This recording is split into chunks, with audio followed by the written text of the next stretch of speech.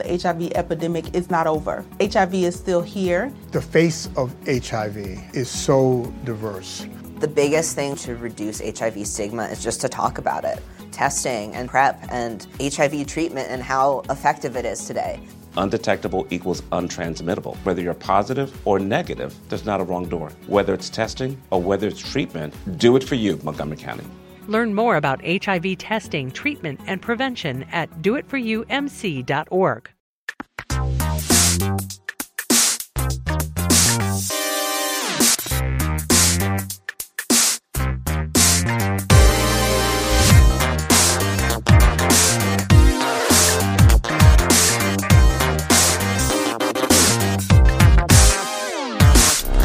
Saudações a todos e bem-vindos a mais uma edição do Mothership, o podcast de videogames e outras formas de entretenimento eletrônico do Overloader.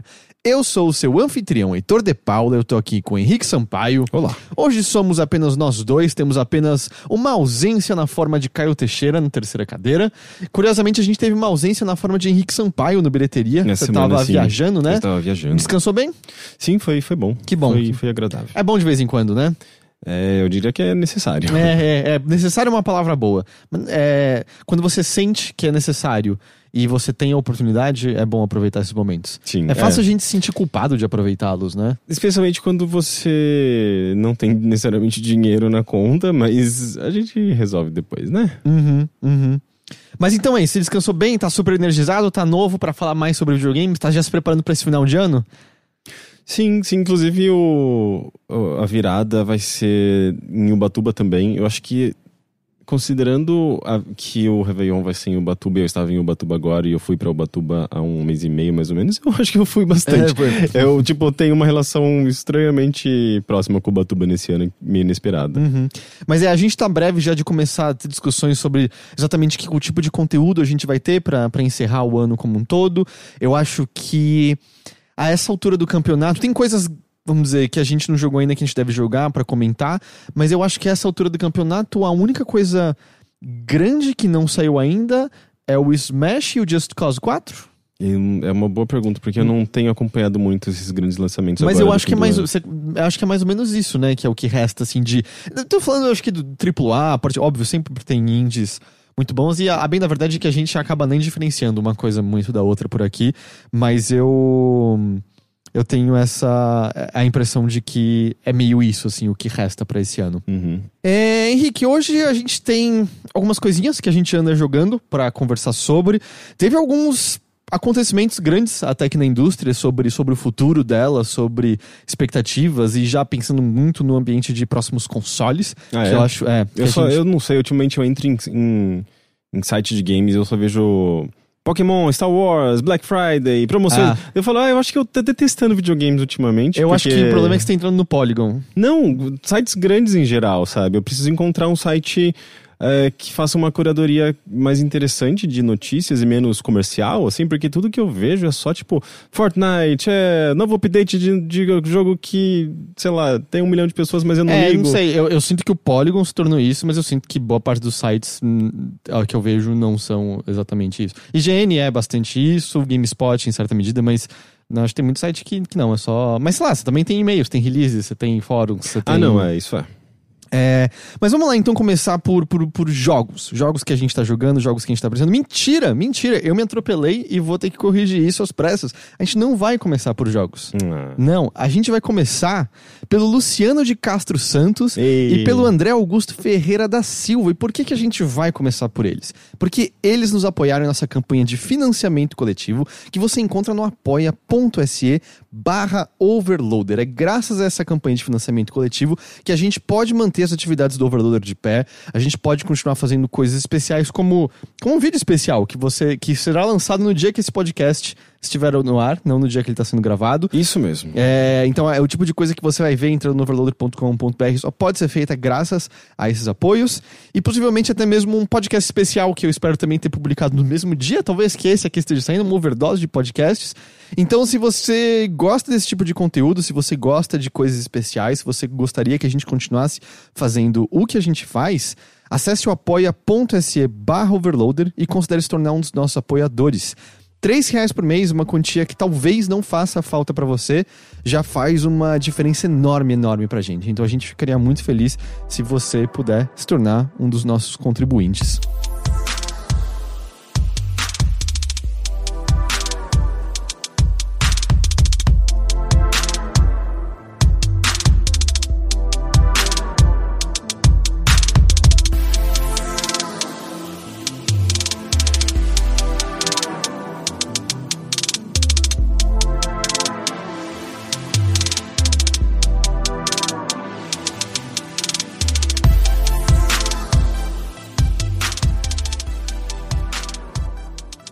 Henrique, diga-me, como é que jogos andam fazendo parte da sua vida? O que você anda jogando pra se trazer? Você tava falando justamente de como é que é Sega Force, Sega Heroes. Sega Heroes, me fale sobre Sega Heroes. Então, eu tô jogando ele até que bastante, assim, pra um jogo mobile que é free to play. Geralmente eu olho pra estrutura de um jogo, vejo que ele é totalmente baseado, assim, numa coisa meio behaviorista de induzir você a comprar e gastar dinheiro e aquela coisa loot box. Eu detesto tudo isso. E inicialmente eu percebi que eu conseguia progredir relativamente bem no Sega Heroes, ignorando um pouco o sistema de loot boxes dele e as barreiras que ele impõe ao jogador, justamente para induzir você a comprar coisas e pagar para progredir. É basicamente isso que você faz no jogo. Mas qual é a ação do jogo? Você, sei lá, tipo, o que você faz é basicamente o que você faz também em outros jogos desse gênero, como, sei lá, aquele jogo de match 3 do Cartoon Network, o Marvel Heroes. Tem vários outros jogos desse tipo. Eu não manjo tantos jogos mobile, então eu não sei quais são os outros, mas eu sei que é um gênero bem comum, assim, uma mistura de RPG e puzzle match 3, match 5 até, né? Que eu acho que é bem parecido com o que Puzzle Quest fez no passado, né? Sim, você juntava as coisas das mesmas cores, isso te dava mana pra você soltar poderes contra o seu oponente, e isso tirava a vida dele assim que você vencia. Sim, um RPG de batalha com uma camada de puzzle ao estilo de Bejeweled. E quando apareceu foi muito legal, é que eu acho que a fórmula foi meio exaurida a exaustão, mas naquele primeiro momento foi incrível. Tem bastante jogos desse tipo, especialmente para mobile agora, né? Eu sinto que ele, em geral, ele é bom.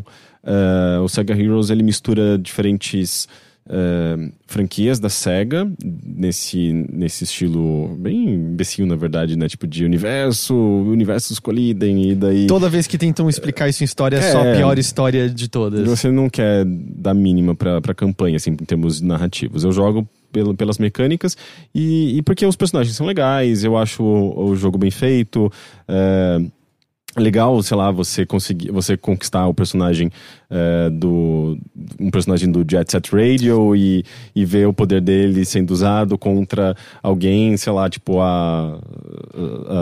um personagem de Sonic, um personagem de Golden Axe. Os inimigos vêm do universo Sega também.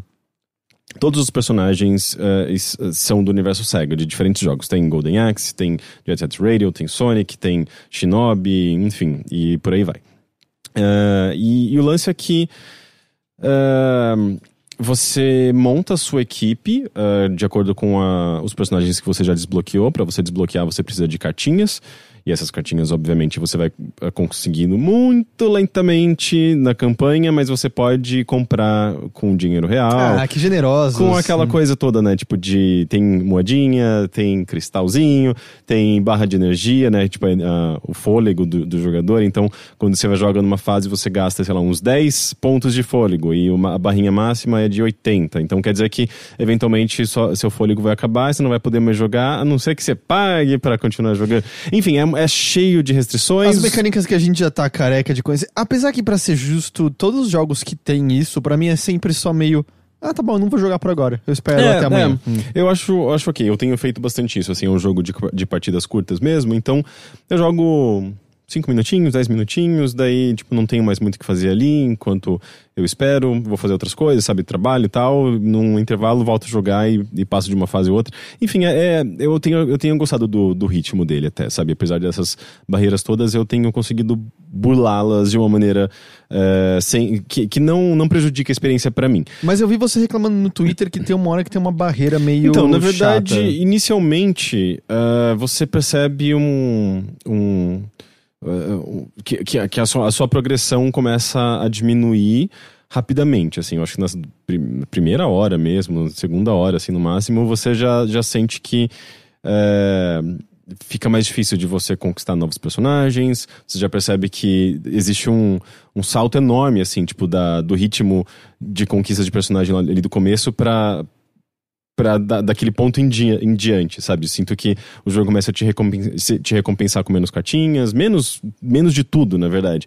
O que faz com que você tenha que fazer um certo grind pra você conseguir progredir sem colocar dinheiro.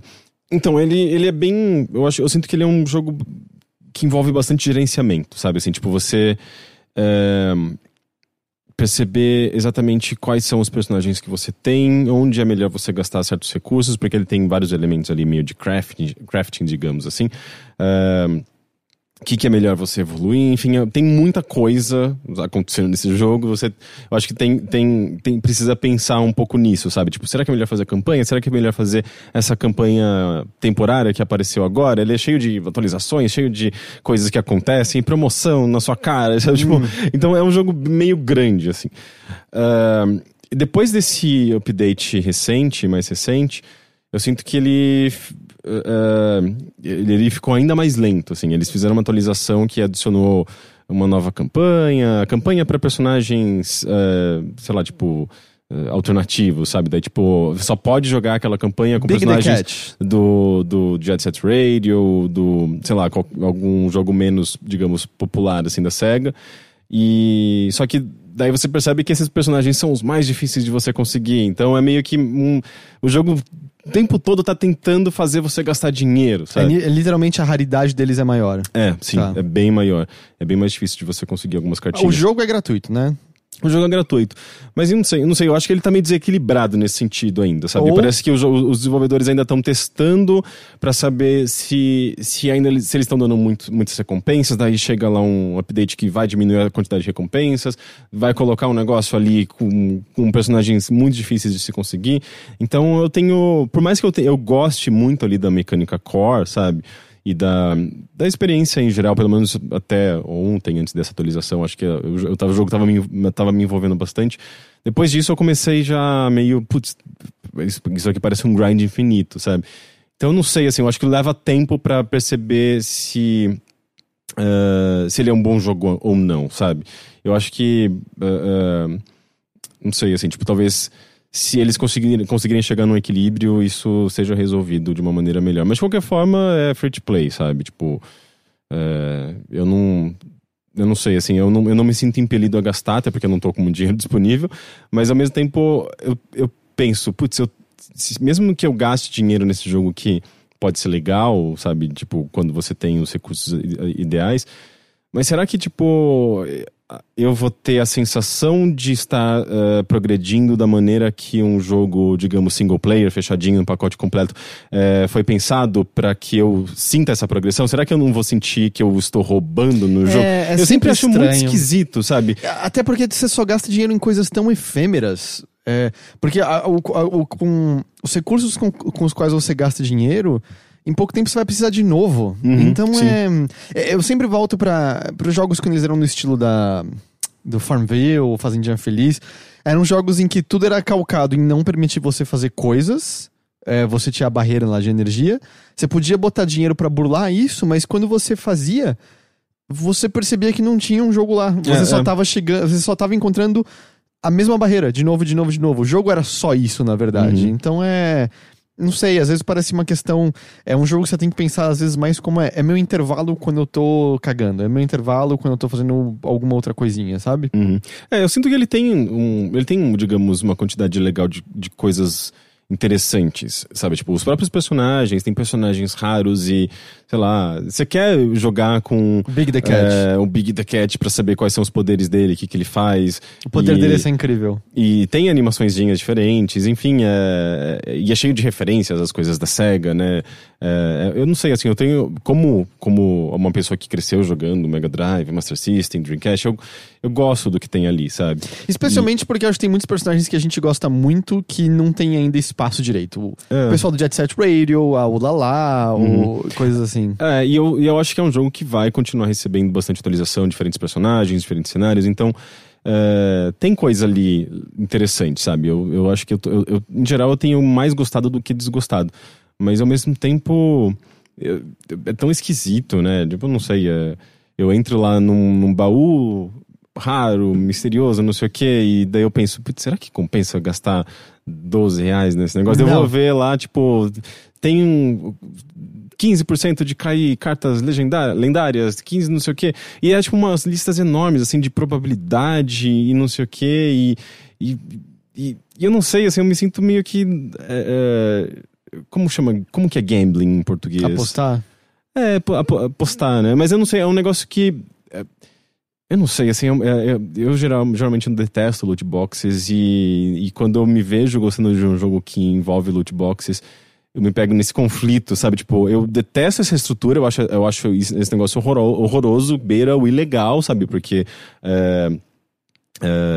induz você a gastar, pessoas que têm propensão a aposta, elas podem perder o controle, enfim, é um negócio meio de viciar você mesmo, né?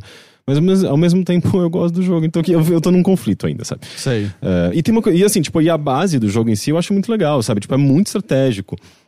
Você perceber que tem fases, por exemplo, que tem inimigos com certas resistências e você elaborar sua equipe pra lidar com aquele inimigo e você pensar que quando você junta 3 pecinhas você dá o ataque normal, quando você junta 4 você gera uma pecinha nova que quando num próximo combo ativa uma habilidade especial e tem habilidade especial passiva, ativa, tem habilidades de ataque, de defesa. Então é um RPG bem elaborado, sabe? Bem estratégico. Então, eu não sei, assim, eu me sinto meio muito conflituoso, assim, perceber que tem um jogo muito legal ali por trás de um sistema muito suspeito, sabe? Sei. Mas enfim, em geral, eu acho que eu tenho achado positivo. Até. Sega Heroes tá iOS e Android. Quem tiver celular que roda pode baixar por conta própria e ver, né? Sim. Ok, legal. Tem alguma outra coisa ou foi mais isso que você tem passado seu tempo com? Foi mais isso, né? Eu viajei e eu acabei, inclusive, jogando bastante, sim, o Sega Heroes na viagem por conta de... Quando tá no carro e coisas assim? Sim, e eu peguei um dia de chuva, então eu acabei jogando bastante. Mas foi mais isso mesmo, eu não joguei muita coisa recentemente. Foi mais o Grip, que eu comentei na semana passada também. Uhum.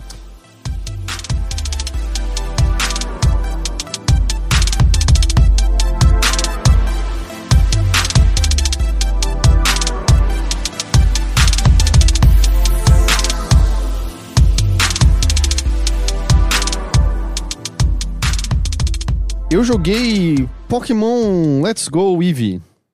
Um dos novos lançamentos de Pokémon que chegou no Switch na semana passada, né? Ele é parte de The Hey Pokémon Let's Go. Um deles é o Eevee, outro é o Pikachu, que segue o esquema que existe desde literalmente o primeiro Pokémon, de ter 2 versões do mesmo jogo, que altera o tipo de Pokémon que você pode capturar em cada uma delas.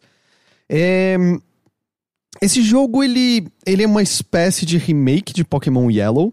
É a mesma aventura inicial, de novo, mas não é que ele tá recontando a mesma história. Ele leva em consideração os eventos de Red, Blue, Yellow. Você encontra o neto do professor Carvalho, que chama Blue ou Red? Eu não me lembro agora qual é o nome dele. É tudo muito criativo, né?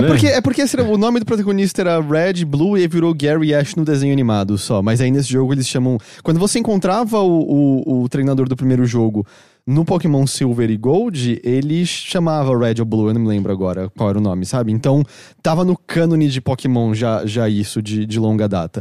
Mas é no mesmo mundo depois. A impressão que dá é que o Ash já é o campeão da Elite 4, mas já não cheguei na Elite 4 ainda pra saber. Mas assim, ele tá naquele mundo ao mesmo tempo que ele tá recontando algumas das coisas que a gente já conhece. É uma aventura bem na mesma estrutura que você tinha no Red, Blue e Yellow. Então é engraçado. É um remake ao mesmo tempo que é uma releitura da mesma aventura. É um lapso temporal. É um lapso temporal, E o que ele tem de muito diferente em relação à fórmula de sempre de Pokémon é que, você vê os Pokémon andando na grama, não é mais aleatório os combates. E quando você enfrenta Pokémon selvagens, você tem as mecânicas de Pokémon GO. Você só joga a bolinha neles para capturá-los, pode às vezes dar umas frutinhas para deixá-los mais dóceis e aumentar a sua chance de captura, mas você não tem combate. O combate é só em com outros treinadores, nos ginásios, etc. Isso é legal ou não? Então, eu fiquei espantado com o quão isso parece que não faz muita diferença pra fórmula, eu senti, porque, convenhamos, você nunca perde numa luta de encontro aleatório em Pokémon. Ah, você não me viu jogando. Sei lá, talvez na Victory Road fosse um pouco mais difícil, mas bem na verdade é que as lutas aleatórias, em sua maior parte, eu sinto que as lembranças que as pessoas têm é de puta que pariu, mais um Zubat nessa caverna, eu não aguento mais, eu só quero ir embora daqui. E diminuir esses combates, especialmente com você podendo enxergar os Pokémon na grama e a luta sendo mais simples, de às vezes, só joguei essa bola e tal. Eu não acho que o jogo perdeu muita coisa com isso. Mas de qualquer forma, o tempo é o mesmo, né? Tipo, de você entrar numa batalha, dar um golpe, matar o bichinho e sair da batalha. Tipo, o mesmo de você entrar na batalha, jogar Pokébola, ou jogar um docinho ali pra deixar ele meio sei lá, aumentar a chance de capturar. Sim, mas talvez até maior. É que eu acho que o que evita isso é você enxergar os Pokémon na grama. Porque você pode simplesmente nem encostar neles se você não quiser.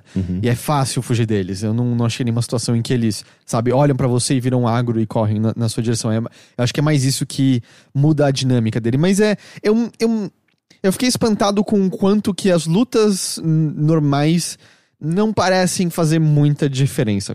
É um jogo bastante simplificado sobre vários aspectos, então ele já tem de cara o XP-All, então todos os Pokémon estão ganhando quantidades iguais de experiência quando você captura um Pokémon ou quando você faz uma luta contra um treinador. Então você pode subir de nível pegando Pokémon a esmo. É um jogo extremamente fácil, o público-alvo parece ser realmente crianças, porque se você, sabe, só seguir a rota ali e capturar uns Pokémon aqui ou ali, cara, você vai derrotar tudo tranquilamente. Os 2 primeiros ginásios eu fiz matando praticamente numa só porrada os Pokémon dos treinadores. E tudo bem, Pokémon nunca foi um jogo particularmente difícil. Tinha algumas partes desafiadoras, eu me lembro de quando eu era criança ter dificuldade na Elite Four, mas não é... O desafio dele não tá necessariamente associado a você vencer as lutas, mas é um jogo com uma dificuldade praticamente inexistente. E ele parece, pelos relatos que eu tenho visto, de como as pessoas têm falado sobre, tem acariciado muito o músculo da nostalgia, de justamente quem jogou Red, Blue e Yellow lá quando criança. Tem o lance de, se você comprar o Let's Go Eevee, tem um Eevee acompanhando você o tempo todo, e você pode entrar numa tela, você pode fazer carinho no seu Eevee, você pode bater nele se você quiser. Se é o Pikachu, você faz isso. Mais importante, não impede você de pegar outros Eevee e outros Pikachus. Eu tô jogando Let's Go Eevee na primeira floresta, como já acontecia no Red e no Blue. Você pode pegar um Pikachu ou uma Pikachu ali. E o legal é que você pode escolher um segundo Pokémon pra te acompanhar pelo mundo. E aí tem coisas do tipo... o Snorlax é gigante, é você nele. Como é que é a evolução do Duo? É do Trio? Eu acho que é. É isso, o pássaro de 3 cabeças. É você montado neles. Então tem animaçõezinhas diferentes pra cada Pokémon, o que é bonitinho, além de melhorias de vida incríveis. Por exemplo, sabe os computadores onde ficam armazenados seus Pokémon? Você acessa do menu a qualquer hora que você quiser no lugar do mapa. Não tem que voltar pro Poké Center, troca o Pokémon no computador. Então, ótimo, que bom. Isso é uma melhoria de vida muito, muito boa. Eu acho que teve toda uma melhoria com as HMs também, que eu não lembro mais como era nos últimos Pokémon. Na minha cabeça já tinha melhorado bastante recentemente, mas eu não sei mais dizer como se diferencia um do outro. Então, assim, por mais que eu acho que o desafio seja meio inexistente, o jogo é bem menos bobo do que ele parecia que ele era inicialmente. Especialmente depois da impressão que a gente teve no evento que a Nintendo teve dentro da BGS, né? Uhum. a gente saiu com uma impressão muito negativa daquele negócio. Também era uma demo de 9 minutinhos. Era uma né? coisa assim, mas não demonstrava bem o que era aquele jogo de maneira nenhuma. Ele parece extremamente competente. Eu acho que quando a gente viu que ele era uma ponte entre Pokémon GO e Pokémon Core, eu acho que a primeira leitura era de que ele era muito mais próximo de Pokémon GO do que do Pokémon Core. E eu acho que, na verdade, ele é mais próximo do Pokémon Core do que do Pokémon GO. Ele tem até as coisas de IV e EV, tem uma maneira bem mais fácil de você olhar esses atributos. Ele permite que você troque com o Pokémon GO, mas você só pode trazer os 150 originais, porque é só isso que tem nele. Mentira, ele tem os 151, porque você ganha 1000 se você compra aquela bolinha, mas tem um Pokémon que eu não sei como é que você faz pra pegar, que é da nova geração que não foi apresentada ainda do próximo jogo da série sendo feito. Eu acho que a minha única realização com Pokémon Let's Go é que eu acho que eu não gosto mais de Pokémon. Yes, mais um pro meu time. Eu cheguei a essa realização eu acho que há uns 5 anos. Né? Eu acho que eu lembro da gente jogando XY e você falando sobre isso, e eu não, isso aqui é legal. E eu não acho que a fórmula seja ruim de maneira nenhuma. Mas eu parei pra olhar pra trás e eu meio que joguei quase todas as gerações. Mas o último que eu terminei foi o Silver. O Ruby e Safira eu larguei no meio. Não, Diamond and Pearl eu terminei. O XY eu larguei. O Black e White eu larguei. E o Black and White 2 eu larguei. Eu larguei todos. Eu nunca terminei nenhum Pokémon. E olha que eu gostava não bastante. Eu gostava o suficiente no passado pra me interessar pelo jogo e me dedicar algumas dezenas de horas, sabe? Mas eu sempre largava. Então, eu percebi que eu acho que eu não consigo mais com essa fórmula. Eu tô meio de saco cheio de andar por aquele mundo, pega os Pokémon de sempre, aí eu fico idealizando como vai ser meu time. Realisticamente, eu nunca faço meu time. Eu sempre desisto antes de montar o time perfeito. Passa pelos ginásios, e aí é meio, olha aqui, aquele Pokémon que eu gostava, né? Ó o Marowak aqui, olha o Geodude, eu vou trocar com alguém pra ele virar Golem. Olha o Machoke, olha esse aqui, é o Spinda, pô, rodeio o Spinda, pior Pokémon já feito de todos. Olha esse aqui, parece um saco de lixo, acabou a imaginação, Eu não sei, talvez seja porque eu já fiz isso 1 bilhão de vezes e é meio como a lógica Disney, é sempre feito pra nova geração de criança o que eles estão fazendo. Mas eu percebi, eu acho que eu não gosto mais de Pokémon. É muito a mesma coisa de novo. E sempre foi isso, na verdade, né? Só que de uma forma ou outra, os jogos acabavam conquistando a gente, né? Eu chegava, às vezes, lá numa nova geração de Pokémon com esse mesmo pensamento, sabe? Tipo, de novo, vai ser a mesma coisa, que coisa chata. Mas eu começava a jogar e me pegava gostando, me envolvendo. E dezenas de horas adentro lá, eu tava jogando ainda. E eu não sei, será que esse jogo não é bom o suficiente pra ultrapassar essa barreira? Nossa, pra mim não, deu um soninho maravilhoso jogar ele. Eu não sei, pra mim é sempre o mesmo. Tirando um ou outro jogo da série que eu acho que tem até um tom um pouco diferente, mas em geral é o mesmo tom, assim, tudo muito bobinho, muito infantil. Sim, o público-alvo é o público infantil, apesar de que há um público juvenil e adolescente enorme que gosta. A Nina tá devorando, ela ama Pokémon GO, ela sempre gostou de Pokémon, ela tá devorando esse jogo, gostando bastante das pequenas coisinhas feitas aqui e ali. É um jogo muito bonito, visualmente ele é... Nossa, ele parece tão simples. Então, ele é simples visualmente, mas ele é colorido, ele é muito vivo, ele é a gente vendo Pokémon de uma maneira que a gente nunca viu antes, sabe? O Pokémon, nessa estrutura de mundo, o mais bonito que a gente tinha visto até então tinha sido o XY e o Sun and Moon, certo? É um salto diferente estar no Switch. Eu acho o jogo bonito, eu acho ele bastante charmoso visualmente. Mas eu percebi Pokémon não é mais pra mim, e eu sei que eu tô na minoria. A fórmula ainda funciona pra um monte de gente, milhões e milhões de pessoas amam. Eu só acho que esse foi o que eu me toquei que... eu não quero mais jogar esse jogo, não. Eu não consigo mais fazer isso de novo, sabe? As mesmas musiquinhas. Não sei, Pior que no passado eu até tinha um interesse em ver um Pokémon nessa estrutura tradicional com gráficos em 3D ou alguma coisa, sabe? Tipo, um pouco mais sofisticado do que aquele estilinho... dos jogos portáteis. Mas eu não sei, eu acho que isso já não faz nenhuma diferença atualmente pra mim. Não, nenhuma, assim. Eu acho que isso é uma coisa que eu percebo, que tanto faz a aparência, a estrutura é a mesma. As coisas que você faz na cidade são as mesmas. E os Pokémon largamente são os mesmos. Eu já não conheço a maior parte deles. Eu parei de acompanhar na 3ª geração. Eu já misturo qual é de qual. Eu não sei nem mais quais são os iniciais. Eu acho que não sei, é a ordem natural das coisas, porque aí tem o novo saindo pra quem é criança agora, e ela se apega ao negócio, e aí acho que tem um desenho animado na TV ainda, não tem? Uhum. É tipo o ciclo sem fim de Pokémon. Tá aí pra filhos dos filhos dos filhos. Eu acho que o Let's Go Eevee foi só a realização de... eu não faço mais parte desse mundo, não. Uhum. Eu não tô mais aqui. E é meio isso. Tanto que aí eu fiz esses 2 ginásios... Eu acho que eu encerrei por aqui minha aventura em Let's Go Eevee. Eu não tenho energia pra mais do que isso. Eu nem falei, né? Pra você pegar os Pokémon é com controle de movimento, usando o Joy-Con. E aí a melhor maneira, na verdade, de jogar é no modo portátil do Switch, em que você só movimenta o Switch como um todo pra centralizar o Pokémon na tela, e aí só aperta um botão pra jogar a bolinha sempre retinho.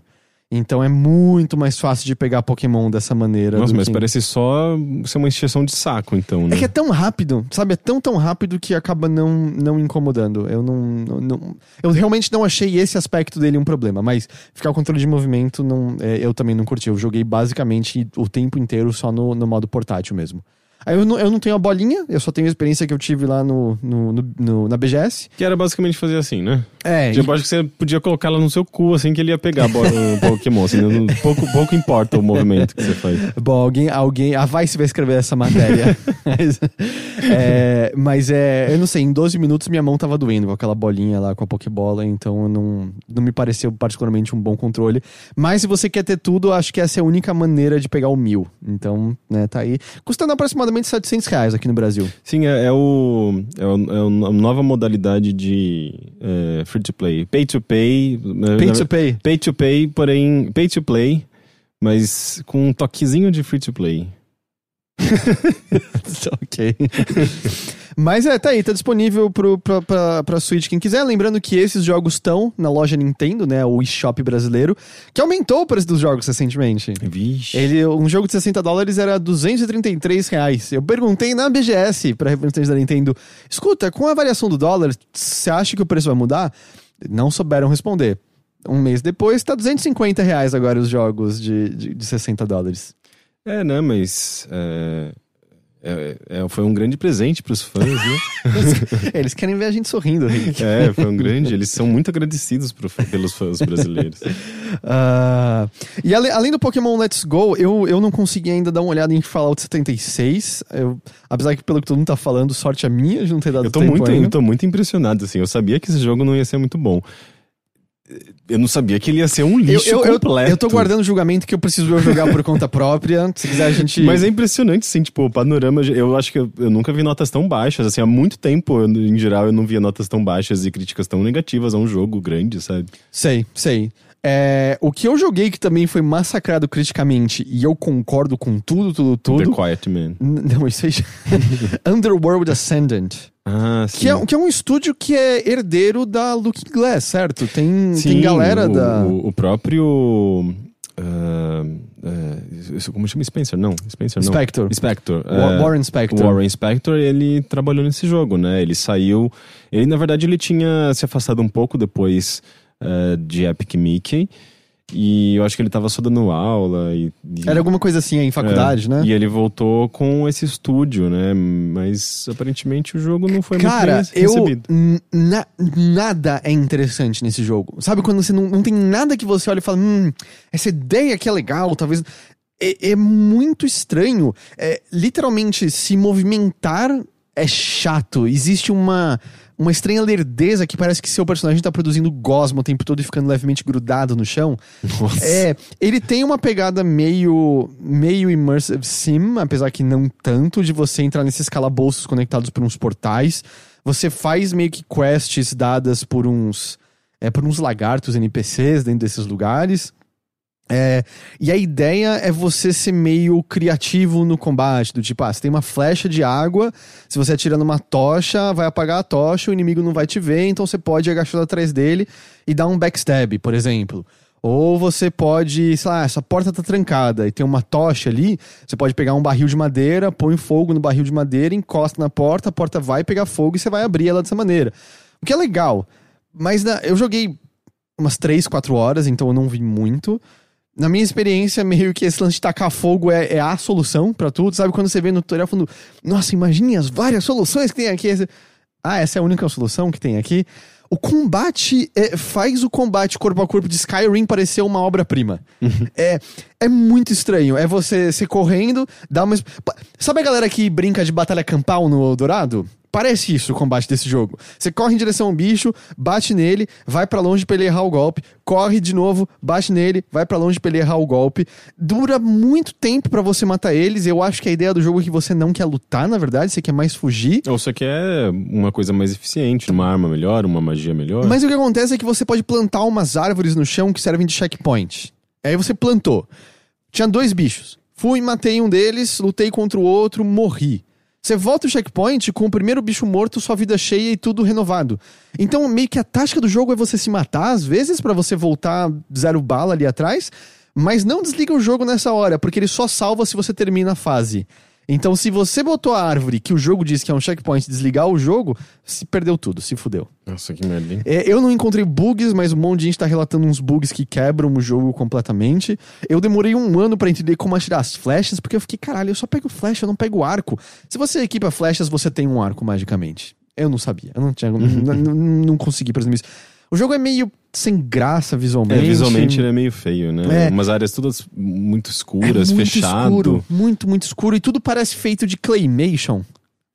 Aquela... mas isso parece legal. Seria legal se mas fosse. sem a movimentação de claymation, só feito com a... parece tudo feito de massinha de modelar. Eu acho que é mais isso que eu quero dizer.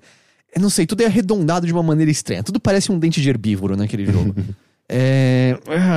Não sei, só extremamente sem graça, passa reto. Eu acho que não tem nenhum charme, sabe? Não tem um charminho, assim, que seja.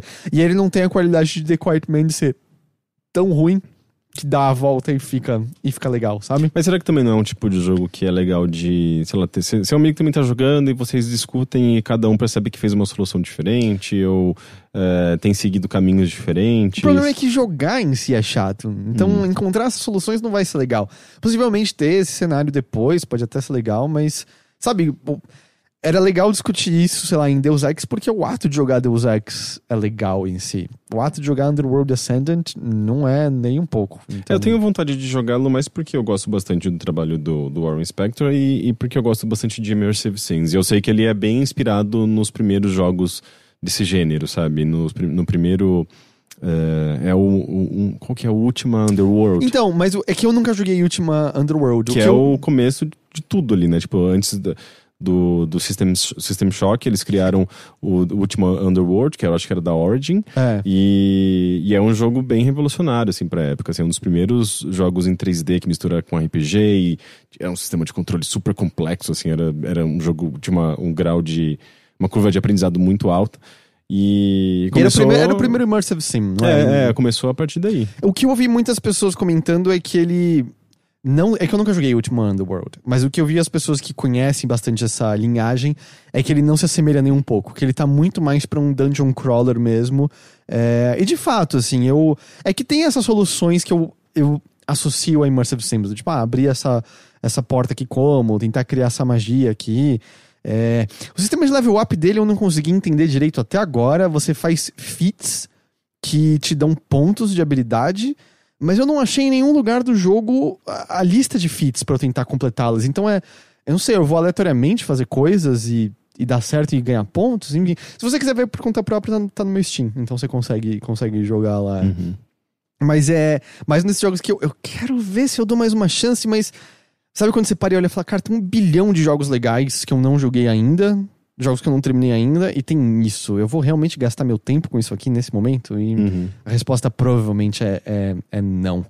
E se o jogo que já tem, digamos, um apelo assim, pra esses fãs mais antigos, pra quem gosta do trabalho do Warren Spector, talvez não atrai a atenção desses jogadores, eu não acho que vai atrair a atenção do resto, né? Talvez ele passe meio batido. Sabe qual é o receio que fica aqui? Que ele volte da aula. Não. O Warren Spector falou, minha segunda tentativa frustrada, vou voltar da aula. Esse é o estúdio que tá fazendo o System Shock 3.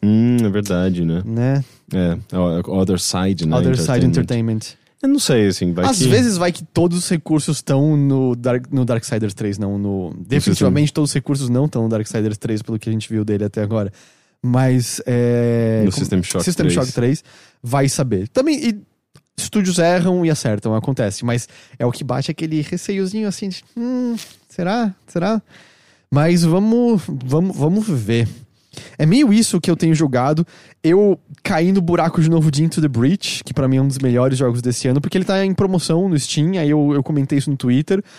E aí eu joguei mais umas 5 horas dele, eu tô indo tentar... Porque agora tá num ponto que eu tô tentando fazer todos os achievements dele, sabe? Só porque isso me obriga a jogar de maneiras diferentes.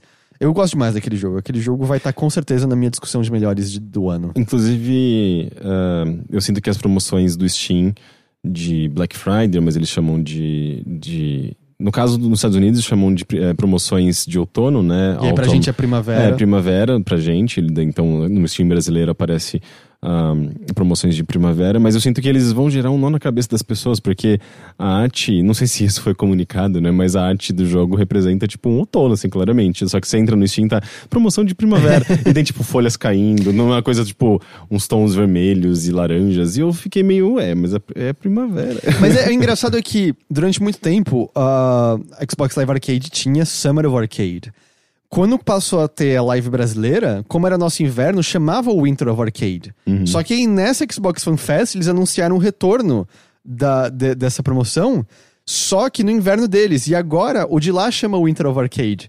E aí talvez aqui chame Summer of Arcade pela primeira vez agora. Confusão. Mas eu queria aproveitar que você puxou isso, era um dos tópicos que eu tinha separado aqui. Eu imagino que talvez você tenha visto algumas coisas. Eu não tenho tantas dicas assim, mas Black Friday é aquela história de sempre. Fique atento, tem ferramentas do Mercado Livre, tem outras ferramentas pra você ver se as pessoas não estão só vendendo tudo pela metade do dobro. Mas tem algumas promoções legais rolando. O eShop do Nintendo Switch tá com vários jogos com desconto. O eShop dos Estados Unidos, então você tem que trocar sua região. A loja Nintendo tem 3 jogos com desconto. É o Donkey Kong Tropical Freeze, mas tipo, tá de 250 por 170. Então, o Sniper Eclipse tá... Eu acho que tá por R$40 agora. Aí já parece mais... Ok, apesar que é um jogo de lançamento do É Switch. um jogo de lançamento que tá em promoção e tá R$40. Por favor, E né? o FIFA no Switch tem promoção. São essas únicas coisas. Mas no eShop dos Estados Unidos tem várias coisas. Eu acho que se você tem Switch aqui no Brasil, você já é rica. Então abre o bolso aí. Ok, o Steam tá lotado de coisas em promoção. Por O exemplo, Steam é dos pobres, eu entendo melhor. Então, o Into the Breach, eu mencionei, tá menos de 20. Ele não é um jogo muito caro, eu acho que ele é 30 e poucos normalmente, mas ele tá menos de 20. Yoku's Island Express, um jogo maravilhoso, também dos melhores deste ano. Tá menos de R$20 agora, vale muito a pena. Eu quero comprar o Battletech, tá em promoção, eu não joguei ainda, eu acho que ele tá R$50 agora, se eu não tô enganado. Tem alguma outra promoção que você viu que... Então, eu só me atentei a isso hoje mesmo, porque, por incrível que pareça, em Black Friday, por alguma razão, os astros convergem, assim, eu tô na minha fase mais pobre do ano, sempre. Eu acho que não essa entendo época por quê. E eu tenho muita lógica de, eu não vou nem olhar, porque se eu não olhar, eu não vou querer. Assim. Mas eu entrei no Steam hoje e a minha wishlist é gigantesca, tem centenas e centenas de jogos, e daí é engraçado, assim, que, tipo, geralmente eu vejo as coisas grandes que estão em uma promoção legal, assim, com bastante desconto, eu fico, que legal, né? Será que eu compro? Eu olho minha carteira lá, às vezes tem um dinheirinho sobrando e tal, mas daí eu acho um jogo, tipo, obscuro, que não tem nenhuma análise ainda, e eu fico, gente, eu preciso desse jogo. E daí, às vezes, eu sempre faço essas merdas. Eu compro, tipo, um negócio que às vezes nem funciona direito, sabe? Tipo, é uma adaptação, um port de um jogo de 96, sabe? Que ninguém sabe. Eu adoro descobrir essas tranqueiras. Algumas até são boas. Mas, nesse caso, eu acabei não comprando nada ainda, sabe? Mas... Eu acho que eu vou comprar o Battletech. Eu acho que vai ser isso que eu vou comprar nessa Black Friday, porque é um jogo que eu quero jogar também antes do fim do ano chegar. Porque ele foi muito elogiado na época que ele saiu e eu acabei não conseguindo olhar pra ele. Mas eu sou muito mais consciente com os meus gastos relacionados a isso, porque... É porque é dinheiro da cartinha Steam lá, da carteira. Nem sempre, né? Apesar que eu tô com R$40 de... Na carteira? De Steam? carteira do Uau. Steam, sim. É bastante. Eu acho que nunca chega nesse valor, eu sempre gasto. Tipo, bateu R$10, eu já vou comprar alguma tranqueira velha, sabe? Mas, fora isso... Eu acho que a promoção mais legal, provavelmente, das que eu vi, e essa você não precisa correr, ela é válida a partir do dia de hoje que estamos gravando isso, até o dia 31 de dezembro, então você tem pouco mais de um mês aí. Nossa, e não vai ter... Vai misturar com a do fim do ano? Não é do Steam. Eu tô fazendo um preâmbulo pra o que eu vou falar ainda. do Steam vai acabar em breve, eu não sei quando acaba. Mas a promoção mais legal de todas é que a Microsoft tá vendendo Game Pass por um ano inteiro por R$200. R$200 não é pouco dinheiro de uma vez, obviamente. Mas é R$200 de um ano de videogame na sua vida. Então, porque normalmente se você pagasse separadamente os 12 meses de Game Pass, isso dá R$350. Então é aproximadamente 40% de desconto como um todo. E o Game Pass tem bastante jogo. Tem muita coisa. Se a gente pegar mais um ano inteiro aí, você vai ter acesso ao Crackdown, você vai ter acesso ao Gear 5. É um ano que você, de jogos que você paga, sabe, tipo, equivalente a um jogo que você compra de lançamento, né, pro Xbox One. É um serviço bem legal, né? Isso tá sendo vendido em parceiros comerciais deles aqui no Brasil, Americanas, as lojas de sempre. Você encontra o cartãozinho de R$200, um ano de Game Pass, mas de novo é até 31 de dezembro, mas isso é uma promoção realmente boa, porque é uma diferença de preço enorme e não sei, às vezes do tipo, você já tá pensando em comprar um Xbox One agora? Porra, um ano de Game Pass já tem jogo suficiente pra jogar por muito tempo, na real, então isso vale. E eu vi, que aí eu já não manjo tanto assim se vale a pena. Eu vi que a Razer tava com 60% de desconto nos mouse e nos teclados. Eu não tenho nada gamer, então eu não sei se vale a pena isso ou não. Mas tem uma luz fluorescente, eu já passo longe. É? Assim, à noite você olha pra bar, você nem entra, assim. Você já não, foda-se, não, mas no mouse e no teclado, aquela coisa aerodinâmica, radical, eu não gosto. Puta, é pior que o meu computador, ele fica fazendo a luz do arco-íris ali toda hora. É pior que é meio difícil você encontrar um computador que não tenha esses equipamentos, essa espalhafatosidade toda atualmente, né? É difícil. E o pior é que fica mais caro às vezes por conta disso. Eu me lembro quando eu tava fazendo pesquisa sobre a placa-mãe, eu não entendia nada do som, eu ainda não entendo, mas eu lembro que eu sentei muito pra pesquisar quando eu montei esse PC atual. Eu lembro que eu falei que eu pedi ajuda pra uma galera. E aí tinha eu tava olhando duas placas-mães e aí tava vendo a diferença delas, era algo como R$60. E uma delas tinha Astral, não sei o que lá. Eu falei, caralho, o que é o Astral, não sei o que lá? Eu quero saber, vai que faz uma puta diferença. Era literalmente as luzes coloridas de arco-íris na placa-mãe. Mais nada. E aí era R$60 mais caro. Eu não entendo como isso é válido na cabeça de alguém. Eu não tô aqui pra julgar como você gasta o dinheiro. Tô dizendo que eu não entendo. Pra mim é incompreensível. Pra mim tem que ser uma caixa preta fechada. Ninguém olha lá dentro. Tem que parecer quase um puff no canto da sala. Só, você não quer. Não é pra ser esse negócio gigantesco. Uma torre pirotécnica no meio da sala do quarto.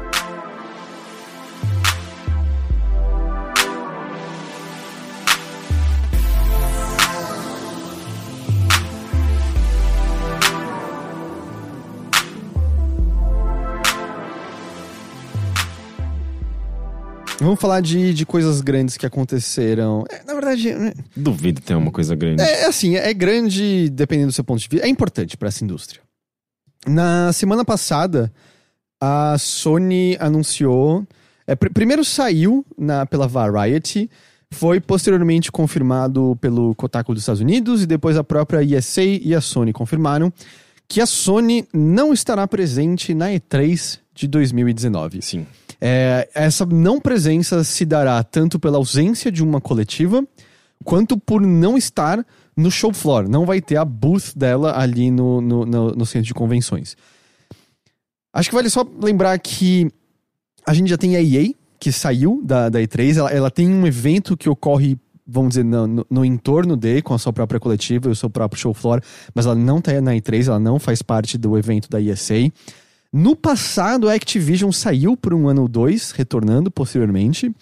A Microsoft ainda faz parte disso, mas esse ano ela já teve o show floor dela numa outra localidade, não estava no mesmo ambiente de sempre. Além de, por exemplo, Nintendo, que não tem mais as coletivas tradicionais, já tem uns bons 4 anos aí. Mas assim, tipo, pra uma pessoa que vê online e acompanha as notícias, não muda muita coisa, né? Porque tá tudo paralelo ali, tá acontecendo. Até esse momento, sim. Mas com isso, fica essa incógnita. A Sony não deixou claro, eu acho que não é o caso. Porque se fosse o caso, eu imagino que ela já teria falado. Mas ela não ficou claro se ela, na verdade, planeja uma coisa paralela e mais ou menos na mesma época, tal qual a EA faz. Dizer, a gente não tá mais com ESA, mas a gente tá no sábado, antes da coletiva da EA, com o nosso anúncio. Sábado não. Mas, sabe, não ficou 100% claro se essa é a intenção. Ela fez uma declaração, eu vou ler aqui ela, que diz: quanto mais a indústria muda, a Sony Interactive continua a procurar maneiras de engajar sua comunidade. Os fãs de PlayStation significam tudo para nós e nós sempre queremos inovar, pensar diferentemente e experimentar com novas maneiras de alegrar jogadores. Como resultado, nós decidimos não participar da E3 em 2019. Nós estamos explorando jeitos novos e familiares de engajar nossa comunidade em 2019 e mal podemos esperar para compartilhar nossos planos com vocês. Ou seja, ela fala claramente, explorando jeitos novos e familiares de engajar nossa comunidade. Me parece assim, ela tem os planos de como ter o próprio, vamos dizer, espetáculo de alguma forma em 2019. Ela só não deixou claro exatamente o que. Se vai ser o retorno da PlayStation Experience, que a gente não teve aqui em 2018, se vai ser um evento próprio à parte, como ela teve no anúncio do PlayStation 4 e no anúncio do PlayStation 4 Pro, se vai ser uma coisa que acontece no entorno da E3, isso tudo tá em aberto ainda completamente.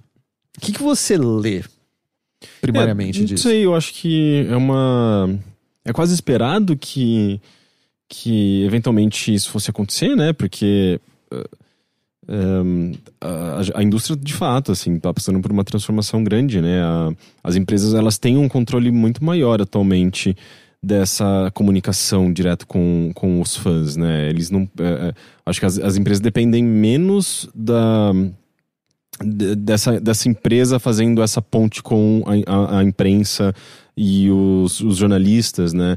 Não é à toa que quase todas as empresas grandes têm seus próprios eventos, né? Tipo, nos quais eles fazem anúncios, eles fazem suas conferências. A E3 é quase...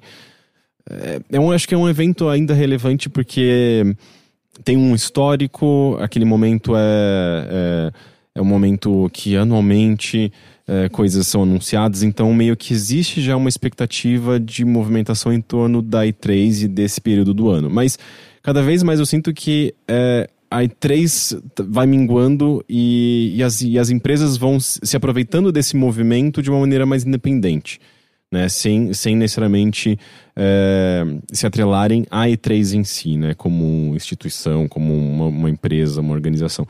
Então...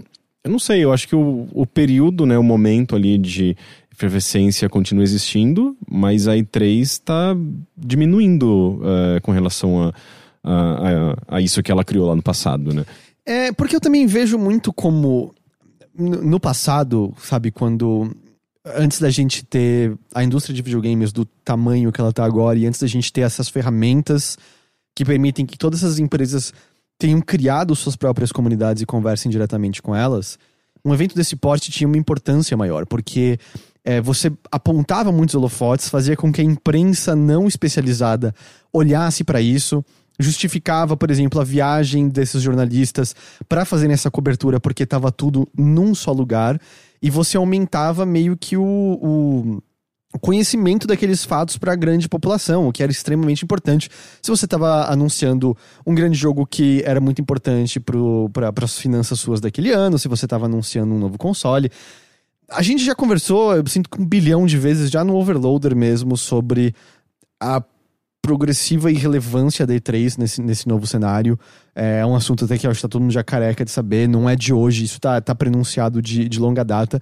Não quer dizer que a E3 não seja divertido, tem coisas muito divertidas na euforia das coletivas em si, mas é um negócio que custa dinheiro, é um evento que é caro, cujos resultados são progressivamente questionáveis, especialmente quando a gente já tem exemplos concretos de coisas como, por exemplo, os Nintendo Directs, que tem uma audiência gigantesca, que permite a Nintendo, além de tudo, também passar a sua mensagem sem estar competindo com todo mundo em seguida. Porque esse é um efeito que a E3 tem também. Você meio que esquece as coisas que vieram logo antes, porque você tá só focado naquilo que vem logo depois, né? Uhum. Então, rola, tipo, quem ganhou a E3, aquelas bobagens todas de competição, de console wars, né? Que é algo assim, a ser superado mesmo, não, né? Guerra de console, pelo amor de Deus, 2018. Então, eu acho que a E3 ainda simboliza isso de alguma forma. E assim, pra quem foi pra E3 neste ano, a própria presença física da Sony ali já foi bastante questionada, porque parece que metade do booth dela tinha sido mais dedicada a espaço para as pessoas ficarem por lá.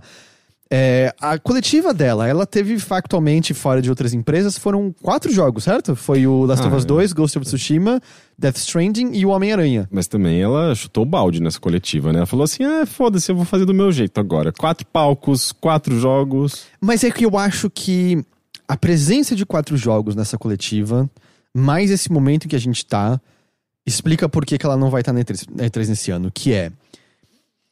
As coisas que nós desconhecemos first party, que vão ser grandes, já não são mais pro PlayStation 4.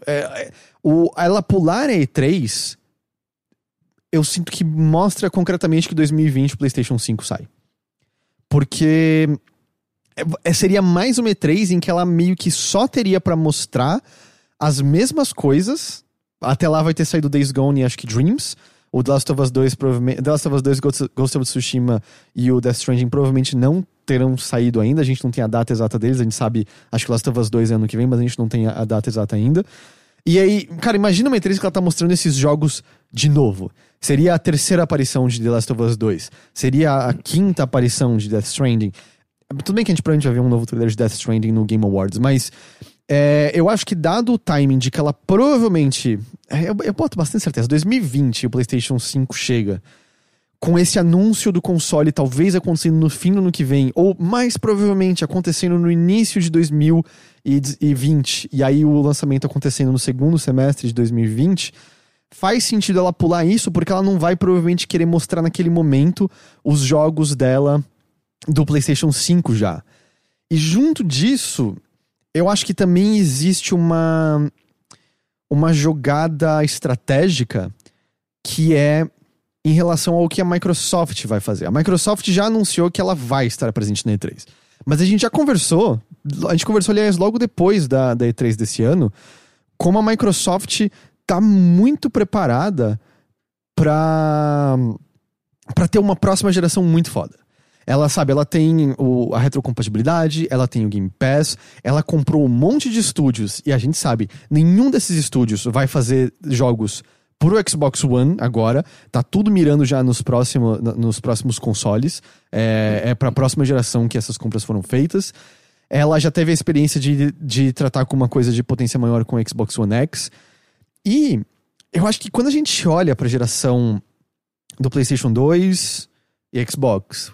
a transição PlayStation 3 e 360 e a transição PlayStation 4 e Xbox One, eu acho que essas empresas estão muito mais conscientes de que existe aquele subsecto de fãs que se apaixonam pela marca e vão comprar aquela marca não importa o que seja.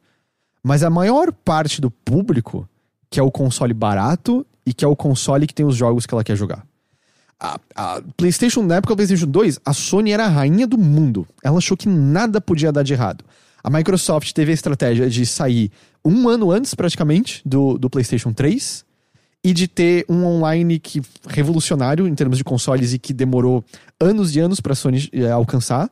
E a Microsoft destruiu a Sony, pelo menos na primeira metade daquela geração. Depois o jogo ficou mais pau a pau, especialmente por conta das luzes vermelhas e alguns tropeços. Mas destruiu e saiu na frente com franquias que, hoje em dia, tá bom, talvez a gente não ame mais tanto quanto a gente amava, como o Gears, por exemplo. Mas saiu na frente com aquelas franquias. Demorou bastante pra Sony conseguir estabelecer franquias próprias com Uncharted, por exemplo. Mas aí na geração PlayStation 4 e Xbox One, a coisa virou de novo. A Microsoft tinha conquistado corações, cagou tudo com a mensagem dela do sempre online, que você não pode emprestar jogo pra ninguém. A Sony apareceu com o console mais barato e com um pouquinho mais poderoso e com o lance de você poder compartilhar jogos, e mudou tudo de novo.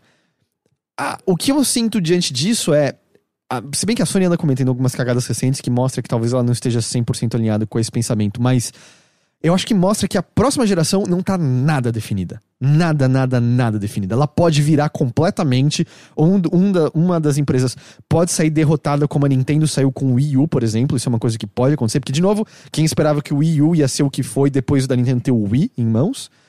E eu acho que essa abertura de já dizer eu não vou estar na E3 e a gente não saber quando ela vai estar, e a gente sabe que essas empresas tentam obter informação uma da outra e tentar entender quais são os planos dela, me parece que dá uma espécie de jogo de cintura, porque eu acho que deve haver um desejo de anunciar o seu console na frente do outro.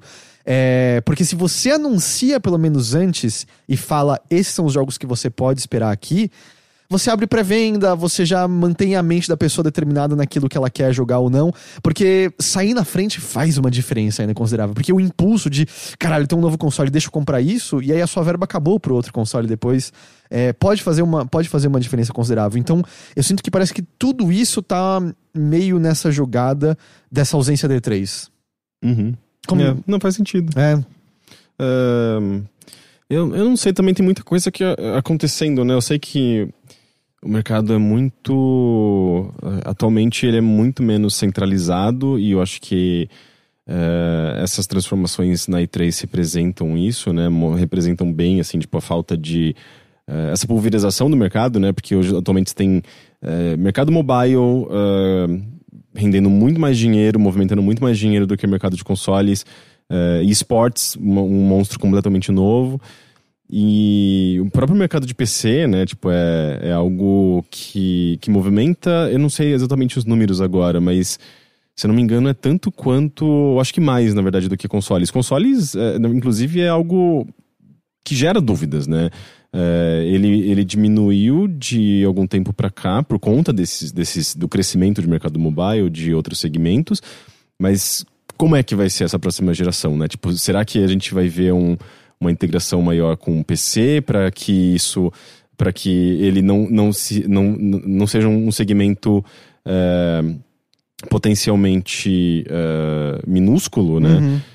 Porque ainda assim, é um investimento muito grande, você está investindo muito dinheiro e para que quando você tá tendo um outro, sabe, tipo, os outros segmentos do mercado estão movimentando muito mais dinheiro, então é meio... que eu acho que tem algo questionável. Tem alguns outros fatores, né? Você tem, por exemplo, as aspirações artísticas de quem quer fazer os jogos para console. Mas não é isso que move uma empresa como a Sony e a Microsoft. Mas assim, as vendas de console dessa geração foram bastante saudáveis.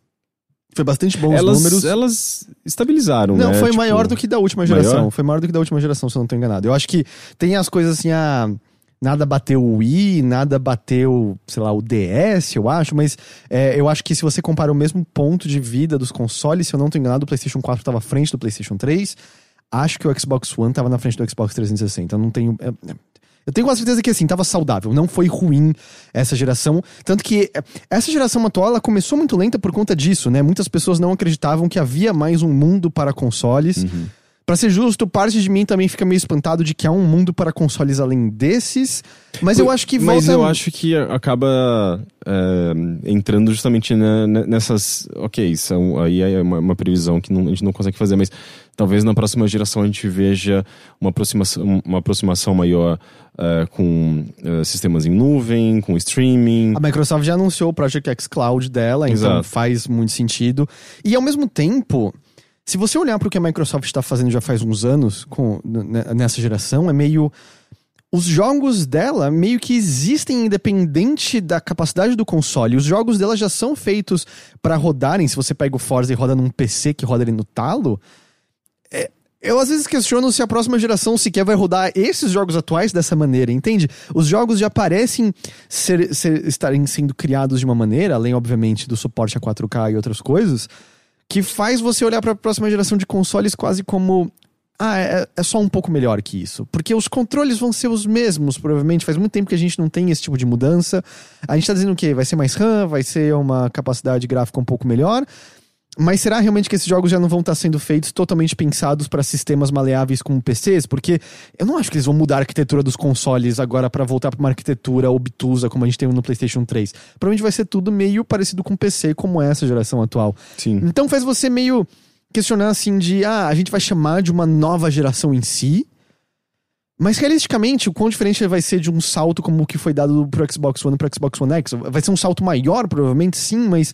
Não soa como se as coisas fossem ser tão diferentes assim, porque parece que as mudanças estão em outra área, tá justamente nisso, de a gente vai ter esses jogos rodando, também a possibilidade, eu não acho que um vai substituir o outro, mas também a possibilidade de jogos rodando na nuvem. Obviamente, a integração de streaming, a integração de compartilhamento de coisas vai estar ainda maior do que agora, porque foi provado que isso é muito legal e que as pessoas usam constantemente. Ter o botão share ali no controle do PlayStation 4 ou os 2 toques que você dá lá no logo do Xbox faz uma diferença. Não, porra, até o Switch tem o botãozinho pra se gerar foto, sabe? Isso é o mínimo, né? Mas faz muita diferença. Ele tira vídeo também, né? Então, É curioso, assim, faz você pensar como um todo exatamente o que significa uma nova geração de consoles. Até porque quando você considera que tecnologia permite sim você ter ali um jogo com um potencial gráfico muito maior, maior fidelidade gráfica, se é que isso é o que os desenvolvedores realmente querem, mas ao mesmo tempo que você tem isso, você aumenta consideravelmente o valor da produção, né? Você precisa de mais pessoas especializadas, você precisa de uma equipe maior.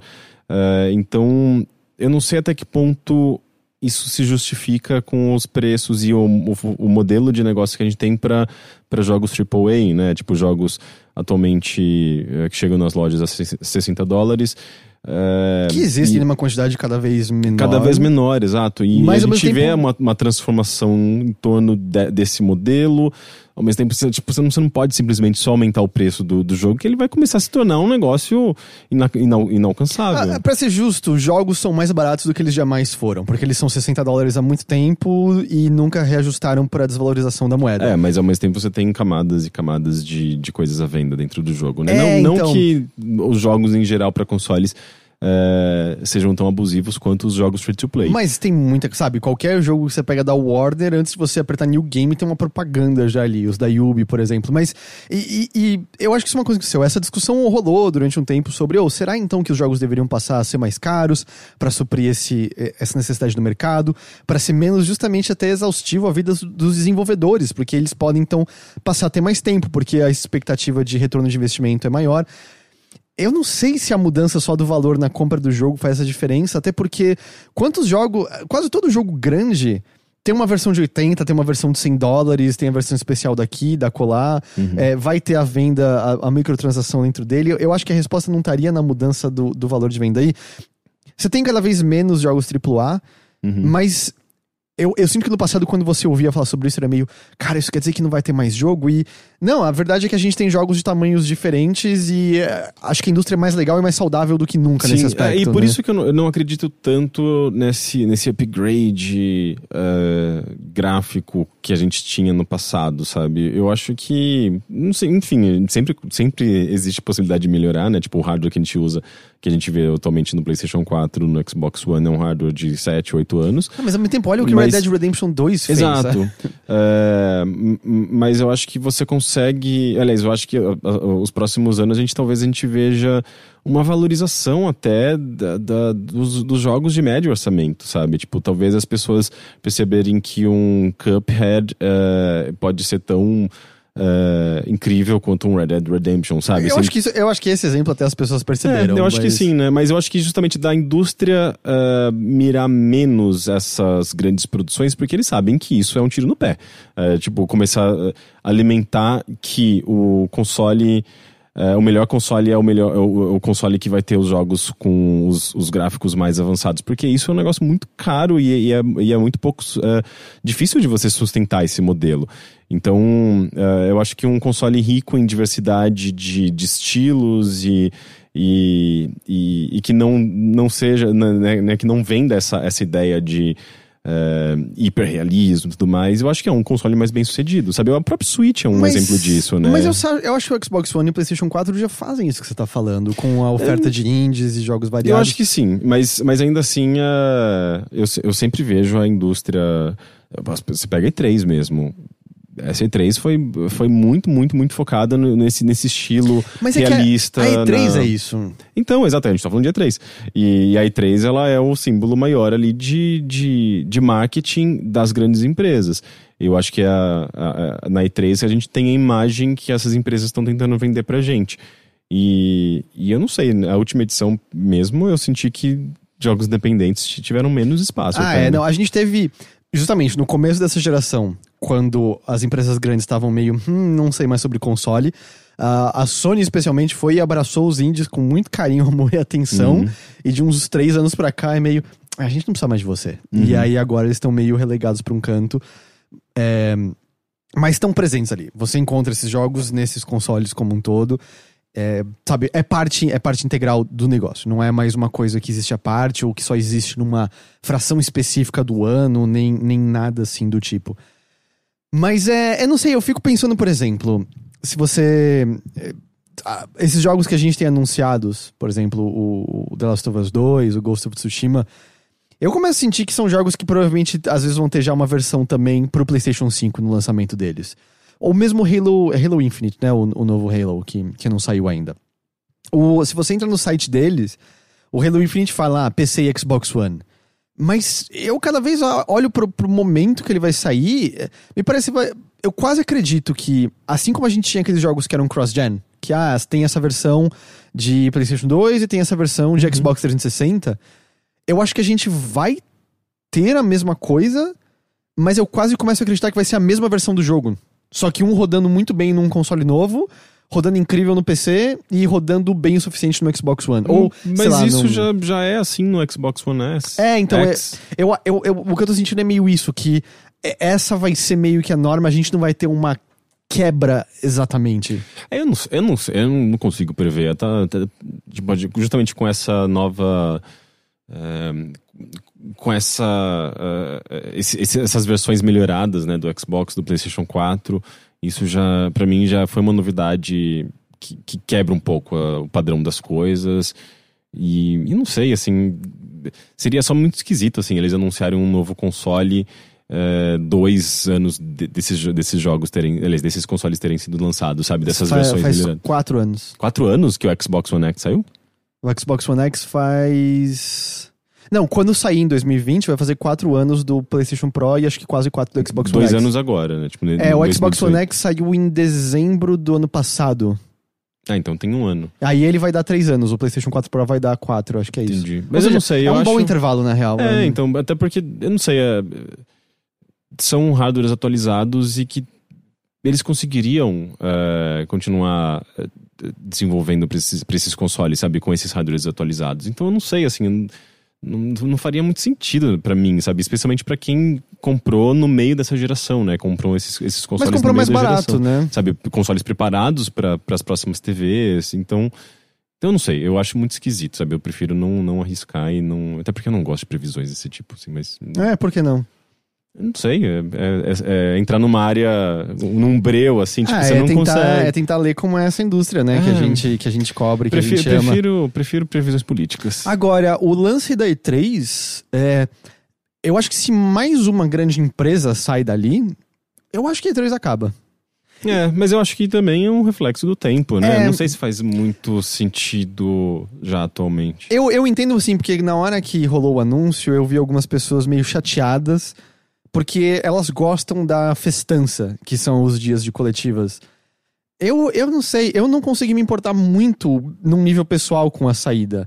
Porque quase parece uma progressão lógica do que a gente... Especialmente da presença da Sony ali. A coletiva desse ano foi um saco, foi uma porcaria. E é muito uma coisa que você olha e fala... Por que isso não stream no YouTube? Por quê? Não tem nada aquilo diferenciando. E, de novo, o show floor deles era fraco. Quem tava lá disse que, por exemplo, a apresentação de The Last of Us 2 foi literalmente a mesma coisa que eles tinham mostrado do palco de novo. Então por que vocês estão em 3? Assim, tipo, tudo mudou, na verdade, de 10 anos pra cá, né? Assim, tipo, a maneira como as empresas se comunicam com os jogadores. Se elas quiserem, elas botam o jogo, a demo do jogo pra você jogar durante uma semana, sabe? A empresa faz o que ela quiser, ela não precisa da E3. A E3 é um negócio completamente irrelevante em termos de estrutura, de plataforma. Ela é legal, mas sim, ela só representa, tipo, a continuidade dessa história lá com a CES, uma questão de um evento, de reunir jornalistas e tudo mais. Eu acho que a história dela faz muito sentido, mas atualmente ela já não...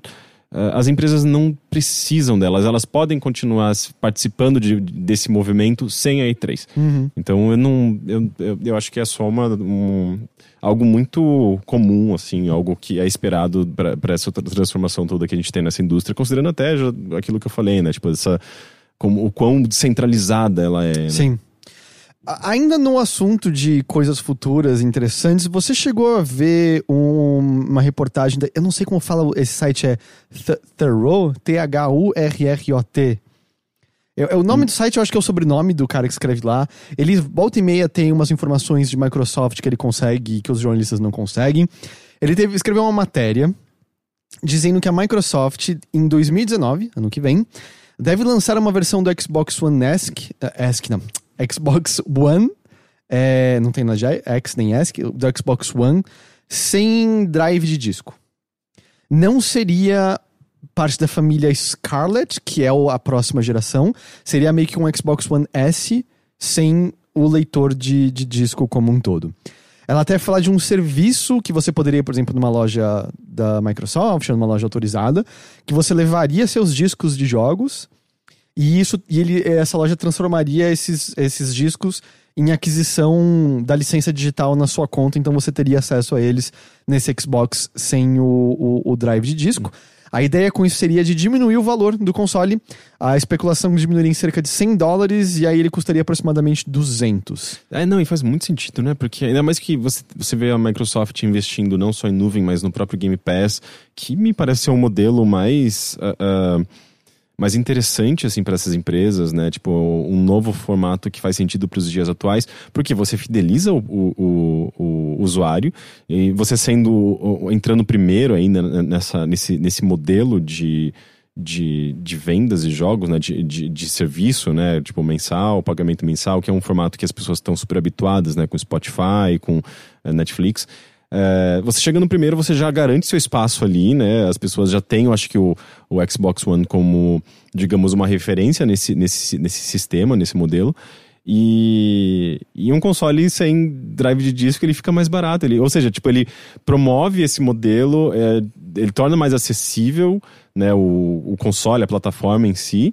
E a pessoa, obviamente, ela vai querer pagar por esse serviço, né? Tipo, ela tá deixando de pagar ali, eu acho que ela tá economizando no console, mas ela tá pagando por um serviço, então acaba sendo, digamos, um gasto não muito diferente, mas ainda assim, né, tipo, ela tá tendo acesso a centenas de jogos ali, ela não precisa do disco físico, ela não precisa da unidade física, e eu acho que isso faz todo sentido pro modelo. Tinha os rumores já, né, de que ela, talvez até na próxima geração, tenha duas versões do console, uma com drive de disco e uma sem drive de disco, porque a gente já conversou sobre isso várias vezes, o mundo é um lugar muito grande, a qualidade de internet varia, então você ainda precisa de pessoas que possam comprar fisicamente a mídia e colocar lá.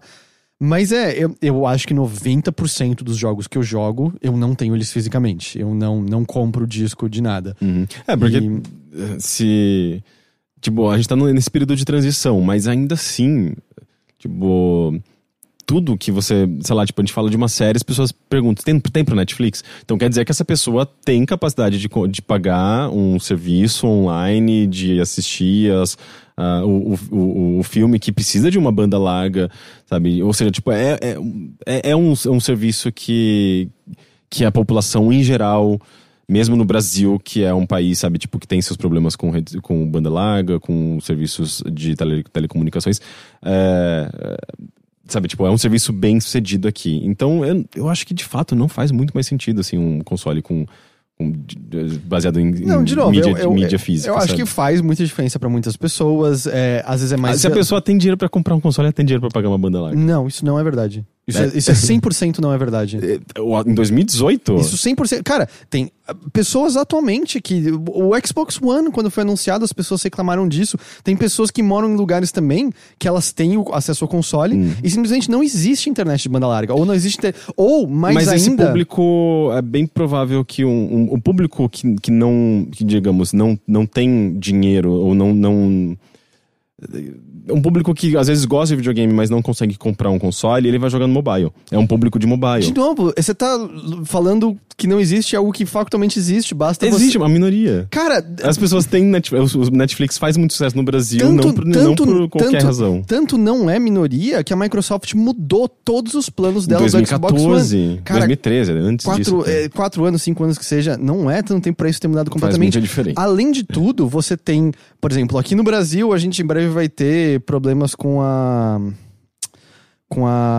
não a imunidade da rede, a neutralidade de rede. A gente pode começar a ter cap de banda. Sim, isso muito é um fortemente. Nos Estados Unidos, isso já é um problema terrível, então isso faz com que a sua capacidade de baixar jogos seja severamente limitada, e pessoas em lugares que simplesmente, o cara mora no meio das montanhas, o cara mora numa região mais a ermo dos Estados Unidos, que é um país gigantesco, ou mesmo como o Brasil, ou num país que não é tão bem desenvolvido, chega a internet suficiente para ele poder acessar coisas, mas não suficiente para ele poder baixar um jogo de 50 gigas. Tipo, Red Dead já era quase 100 gigas aqui agora. Imagina como vai ser o tamanho na próxima geração, em que tudo vai ter asset 4K, provavelmente. Cara, não é tão simples assim que você tá falando. Nenhuma dessas empresas vai lançar um console sem nenhum drive de disco.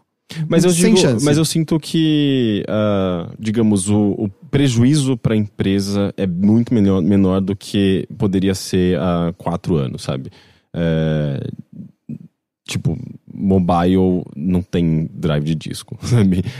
Ok que são coisas muito diferentes, mas ainda assim é uma plataforma que movimenta mais dinheiro do que consoles. Sim, mas o mobile já tem acesso ao 3G e 4G, e as coisas que você baixa têm um tamanho muito diminuto comparado ao console. Sim.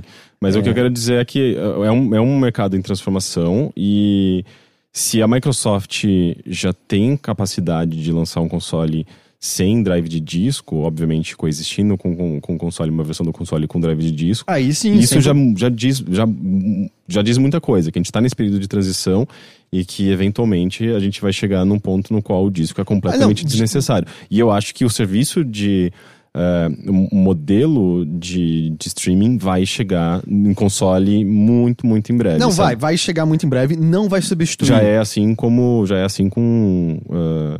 música, com cinema, eu acho que o mercado de games talvez seja o único que não tenha sido atingido completamente. Porque é muito mais modelo. complexo fazer um streaming de jogo com uma boa qualidade, rodando bem e você sentindo os controles gostosos, que é o principal impedimento, do que música ou filme. Não só o streaming, né, mas o modelo de sistema de pagamento mensal, como o próprio Game Pass.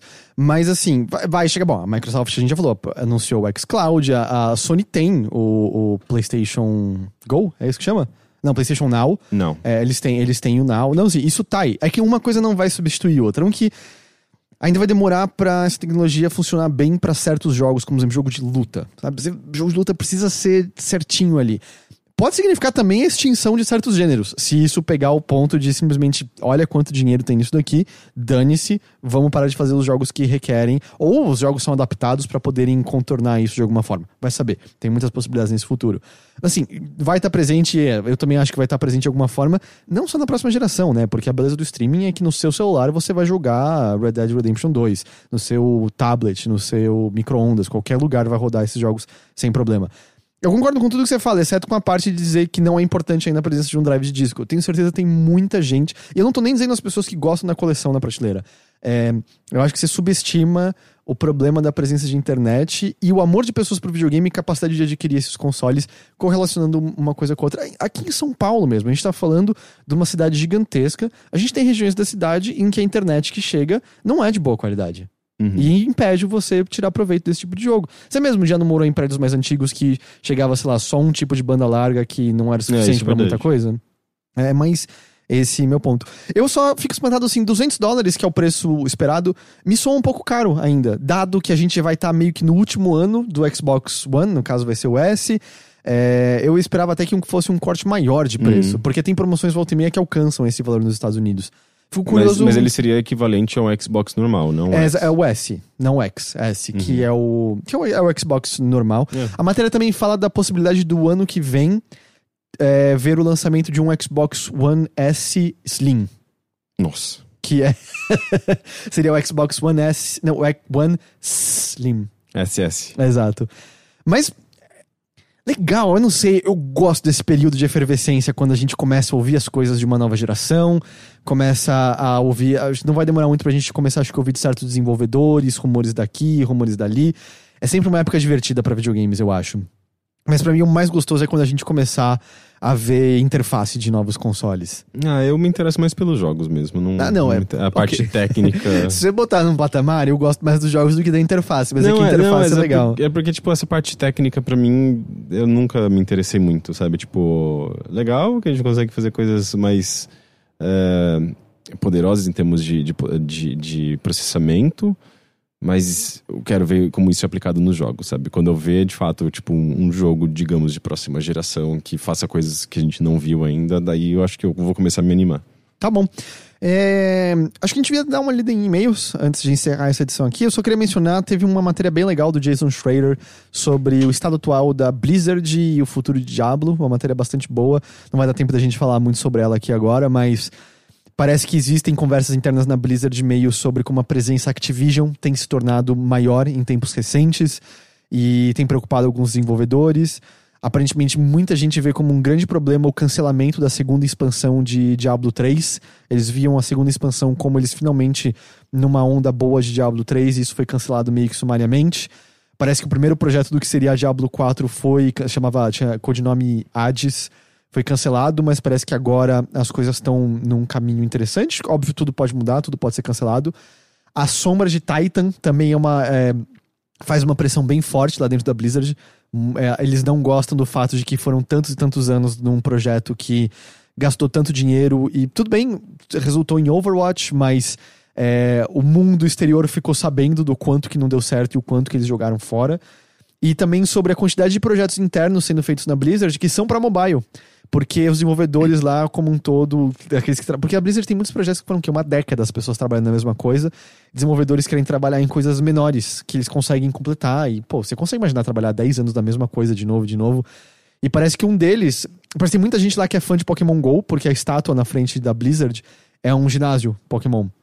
E parece que tem um desenvolvedor trabalhando numa espécie de Pokémon GO de Warcraft, que as pessoas estão falando que tá ficando bem legal. Não sabemos se vai ser lançado exatamente, o que for. Mas é uma matéria bem legal, eu recomendo.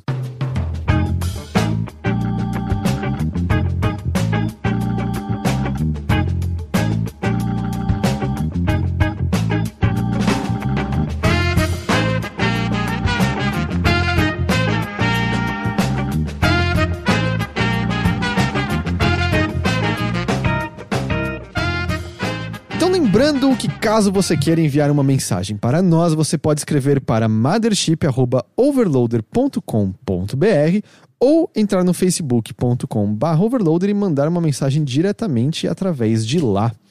O primeiro e-mail de hoje vem do Gabriel. Ele diz: Olá, Heitor, Rick e Teixeira. Olá. Me chamo Gabriel e já acompanho o podcast de vocês há pouco mais de um ano e adoro o conteúdo que produzem. Espero no começo de 2019 começar o meu apoio tanto a vocês como a jogabilidade. Poxa, muito obrigado. Muito obrigado. E apoia.se/overloader se você quiser se tornar um apoiador em 2019, que nem o Gabriel. Com a chegada da Black Friday, estou pensando em comprar um novo console e queria a ajuda de vocês para escolher um baseado na minha experiência de vida com os jogos. Espero que esse e-mail não fique muito longo e eu vou ficar muito feliz se ele for lido. Pois bem, quando criança eu morei em uma fazenda no interior de São Paulo com minha mãe na casa dos meus tios. Meu tio era um desses pastores evangélicos estilo Cabo Daciolo, e por conta disso eu tive muito pouco contato com televisão quando eu era criança. Assistia somente a TV Cultura, porque era o único canal que pegava na fazenda, e mesmo assim eu fazia quando meu tio não estava por perto, porque ele era bem chato. Nossa, e ainda mais podia ser bem doutrinador, né, vindo da TV Cultura. Também lembro de assistir alguns trechos de animes como Beyblade e Yu-Gi-Oh! Na saída da escola, na padaria que ficava em frente ao ponto de ônibus na cidade. Quando eu tinha por volta de 6 anos, minha mãe e eu nos mudamos dessa casa da fazenda para o litoral de São Paulo para morar na casa de outros tios. Esses eram bem mais liberais com a TV e meu primo mais velho tinha um Nintendo 64. Foi meu primeiro contato com videogames. Não lembro de ter jogado nenhum dos clássicos como Zelda, mas tenho memórias muito vívidas de Star Fox 64 e outros jogos mais arcades. Depois disso, tive contato com o PlayStation 1, Master System e o Super Nintendo. De forma geral, joguei mais jogos arcade nessas plataformas, como Crash, The King of Fighters, Metal Slug, Top Gear e Super Mario World. Um pouco mais velho, eu ganhei um PlayStation 2 de presente e experimentei algumas coisas novas no console. Porém, os jogos que joguei nele não me chamaram tanta atenção como os jogos que joguei nos outros consoles nas casas dos meus primos. Atualmente eu jogo alguns jogos do Steam, mas como não tenho um computador tão potente, acabo ficando em alguns indies como Stardew Valley e Don't Starve. Porém, jogo de forma muito casual, geralmente em alguma folga minha, que não tenho nada para resolver, ou então quando vem algum amigo meu em casa para jogar. Agora, no final do ano, acabei percebendo que eu acompanho muito mais sobre o mundo dos games do que faço parte efetivamente dele. Então pensei talvez que fosse porque eu não tenho um console atual. Não joguei nada da geração passada até essa. E como estamos perto da Black Friday, achei que seria uma boa pegar um console da atual geração, mas fiquei muito em dúvida sobre qual comprar. Eu já li um pouco sobre as diferenças de cada um na internet, mas gostaria de ouvir as opiniões de vocês, porque são pessoas que confio muito e agora sabem mais ou menos como eu me sinto em relação a videogames de forma geral. Muito obrigado, desculpem o e-mail longo e continuem com ótimo trabalho. Até a próxima. Eu não sei, eu acho que faz um bom tempo assim que eu sou um péssimo como guia de compras, assim, eu realmente não fico avaliando essas questões, eu não sei, não acompanho preços. Não sei, vai do que você gosta de jogos, né? Tipo, Xbox One eu sinto que ele tem vantagens por conta do Game Pass, que é um serviço interessante, te dá acesso a uma série de jogos de diferentes estilos e tem uma diversidade boa ali. Você tem um passado com Nintendo, talvez você fosse gostar dos jogos da Nintendo atualmente, mas tem uma questão de preço, né? Porque os jogos em si são muito caros. Então, isso eu acho que é um ponto negativo, assim. Eu acho que se você tem grana disponível, talvez seja a melhor opção. E tem PlayStation, que eu acho que... Não sei, eu gosto dos jogos que chegam no... Aí que tá, eu acho que todos os consoles são bons atualmente, assim, em termos de oferta, né? Oferta de jogos. Eu acho que talvez... Não sei, mesmo o Switch, eu acho que ele acaba tendo... Como ele tem uma variedade muito boa de jogos independentes... Ele acaba tendo uma oferta que não se restringe só àqueles produtos da Nintendo que você já conhece, né? Tipo, o novo Pokémon, o novo Donkey Kong, o novo... Sabe, tipo, você acaba superando essa barreira que às vezes você tem nos consoles da Nintendo por conta dessa diversidade de jogos dependentes. Então, eu não sei, eu acho que vai acho que de preço, né? De bolso mesmo, do que você tem, do que você pode gastar. Eu acho que de longe a coisa que mais determina é os exclusivos. Quais exclusivos parecem te interessar mais do que outros, porque a seleção de third parties, assim, entre o Xbox One e o PlayStation 4 é a mesma coisa, basicamente, tirando algumas coisas japonesas que você só vai encontrar no PlayStation 4, mas eu não sei, pelo que ele descreve, eu não tô achando que... Eu ia falar Nier Automata saiu no Xbox One agora, então nem isso faz diferença, mas sei lá, eu não tô achando que esses jogos vão realmente ser a praia dele. Pelo que ele descreve do gosto de jogos dele, quase me parece que o Switch seria talvez o mais interessante, porque ele fala de uma pegada... Ele chama de arcade de maneira geral, mas a maneira como eu agruparia esses jogos que são tão diferentes, como como King of Fighters, Metal Slug, Top Gear e Super Mario World, o que eu acho que eu uniria eles são jogos que não são focados em narrativa, são jogos que são focados nas suas mecânicas puramente.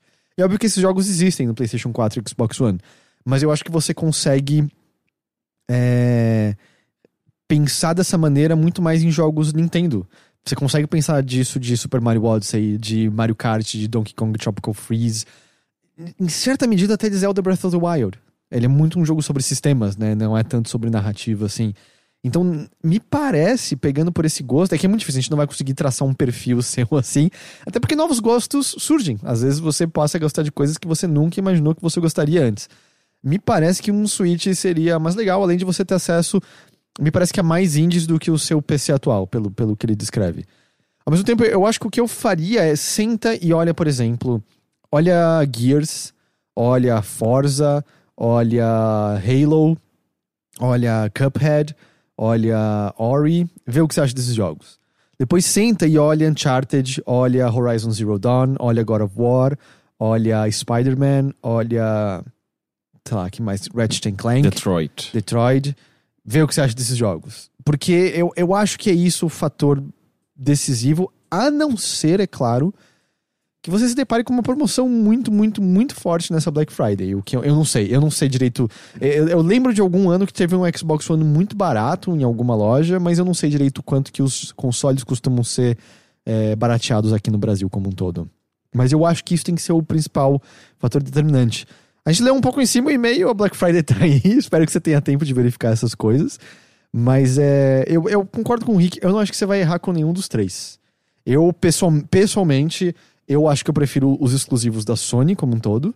Mas o Rick apontou, você tem um Game Pass no Xbox e como você esteve longe de consoles, você vai ter acesso a uma quantidade enorme de jogos e você vai ter acesso também a muitos jogos da geração passada, através da retrocompatibilidade, que você vai comprar por um preço minúsculo hoje em dia. Game Pass tem jogos do 360 também? Agora eu não sei de cor, pra falar a verdade. Eu não lembro. Eu acho que tem os que estão no Rare Replay, porque eles saíram num pacote pro Xbox One, mas eu... Agora, ou eles passaram a entrar. Droga, eu odeio quando não tem esse tipo de informação, mas eu não sei de cor. Eu não lembro agora. Mas sabe, de qualquer jeito, se você sair pra comprar Mass Effect de Xbox 360, você vai comprar muito barato essa altura, você acha até usado e tal. E o Switch vai ter os jogos da Nintendo, que são específicos da Nintendo, tem a magia Nintendo, se você acredita nesse tipo de coisa, são únicos à sua própria maneira, né? Então, vai ser meio isso que vai determinar esse tipo de coisa. Vamos só ler mais um e-mail antes da gente encerrar. Vem do Rafael Leal. Esse aqui também a gente tá lendo um pouco atrasado, mas ele diz: Olá, overlindos. Meu nome é Rafael e acompanho o time desde o Games on the Rocks. Uau! Um dos primeiros episódios que escutei foi o Melhores de 2010, no qual Red Dead Redemption original ficou em primeiro lugar na lista, e é meu jogo favorito da geração passada. Estou jogando o segundo no PlayStation 4 e já posso dizer que ele tem um lugar especial no meu coração, assim como vocês. Red Dead 2 está me deixando completamente imersivo e encantado com aquele mundo. Fico horas caminhando de um lado para o outro e o jogo não falha em me surpreender toda vez que eu paro para explorar um novo lugar. Já encontrei corpos mutilados com pistas que me levaram a um serial killer, uma árvore cheia de garrafas penduradas e dentro de uma delas havia uma barra de ouro. Percebi uma atividade suspeita ao entrar numa loja e acabei vendo a oportunidade de roubar muito dinheiro de burgueses num jogo de pôquer. Me sinto incentivado a procurar e viver cada vez mais como um fora da lei entre a poeira e o tiroteio. No entanto, após a conversa que vocês tiveram, mostrando as suas ressalvas, comecei a prestar mais atenção em alguns defeitos do jogo. Assim como o Heitor, eu lutei bastante com os controles e acabei ameaçando muita gente com a minha arma sem querer. Além de dar um soco no meu cavalo, ficar me confundindo entre saquear ou pegar o corpo, e demorar muito tempo para entender o que eram os itens consumíveis de cura e fôlego. Não é tão simples como a definição parece. E nossa, como é difícil os controles de cobertura e arremesso de dinamite durante a ação. Olha, aqui fica uma dica minha. Entra nos options, diminui e põe no mínimo a dead zone, que melhora muito o controle desse jogo como um todo. Parece que a ambientação, o realismo e as situações que o jogo me proporciona não me deixaram perceber esses desafios, esses defeitos nas primeiras horas de jogo. Mas não consigo imaginar como um jogo com tantas mecânicas e opções poderia ser diferente nos controles. Senti a mesma coisa quando joguei Skyrim pela primeira vez em 2012 e ao voltar para ele um pouco antes de comprar o meu PlayStation 4, achei bem complicado e quase injogável, pelo menos no console. Vocês acham que com a tendência dos jogos AAA serem cada vez mais ambiciosos e grandiosos, pode trazer junto mecânicas duras que ficariam ultrapassadas mais rapidamente? Será que daqui a alguns anos a nossa memória vai nos enganar sobre como era difícil caçar no Red Dead Redemption 2 e nos fazer lembrar apenas de como foi legal roubar o trem? Na opinião de vocês, o que faz um jogo ficar datado e difícil de jogar no futuro? Podem dar algum exemplo? Desculpem pelo e-mail longo e continuem com um ótimo trabalho que aquece nossos corações e ouvidos. PS, desejem sorte na prova de exatas do Enem. Já foi, a gente espera que tenha dado tudo certo na prova de exatas do Enem. Que não inclui economia, Caio Teixeira. O Teixeira falou que... achava que tinha economia? Não, é que o Teixeira no bilheteria falou que economia era de exatas. É de humanas, né? Mas... É de humanas. Dependendo de se for estatística, é exatas. Não, mas né? é uma área de humanas.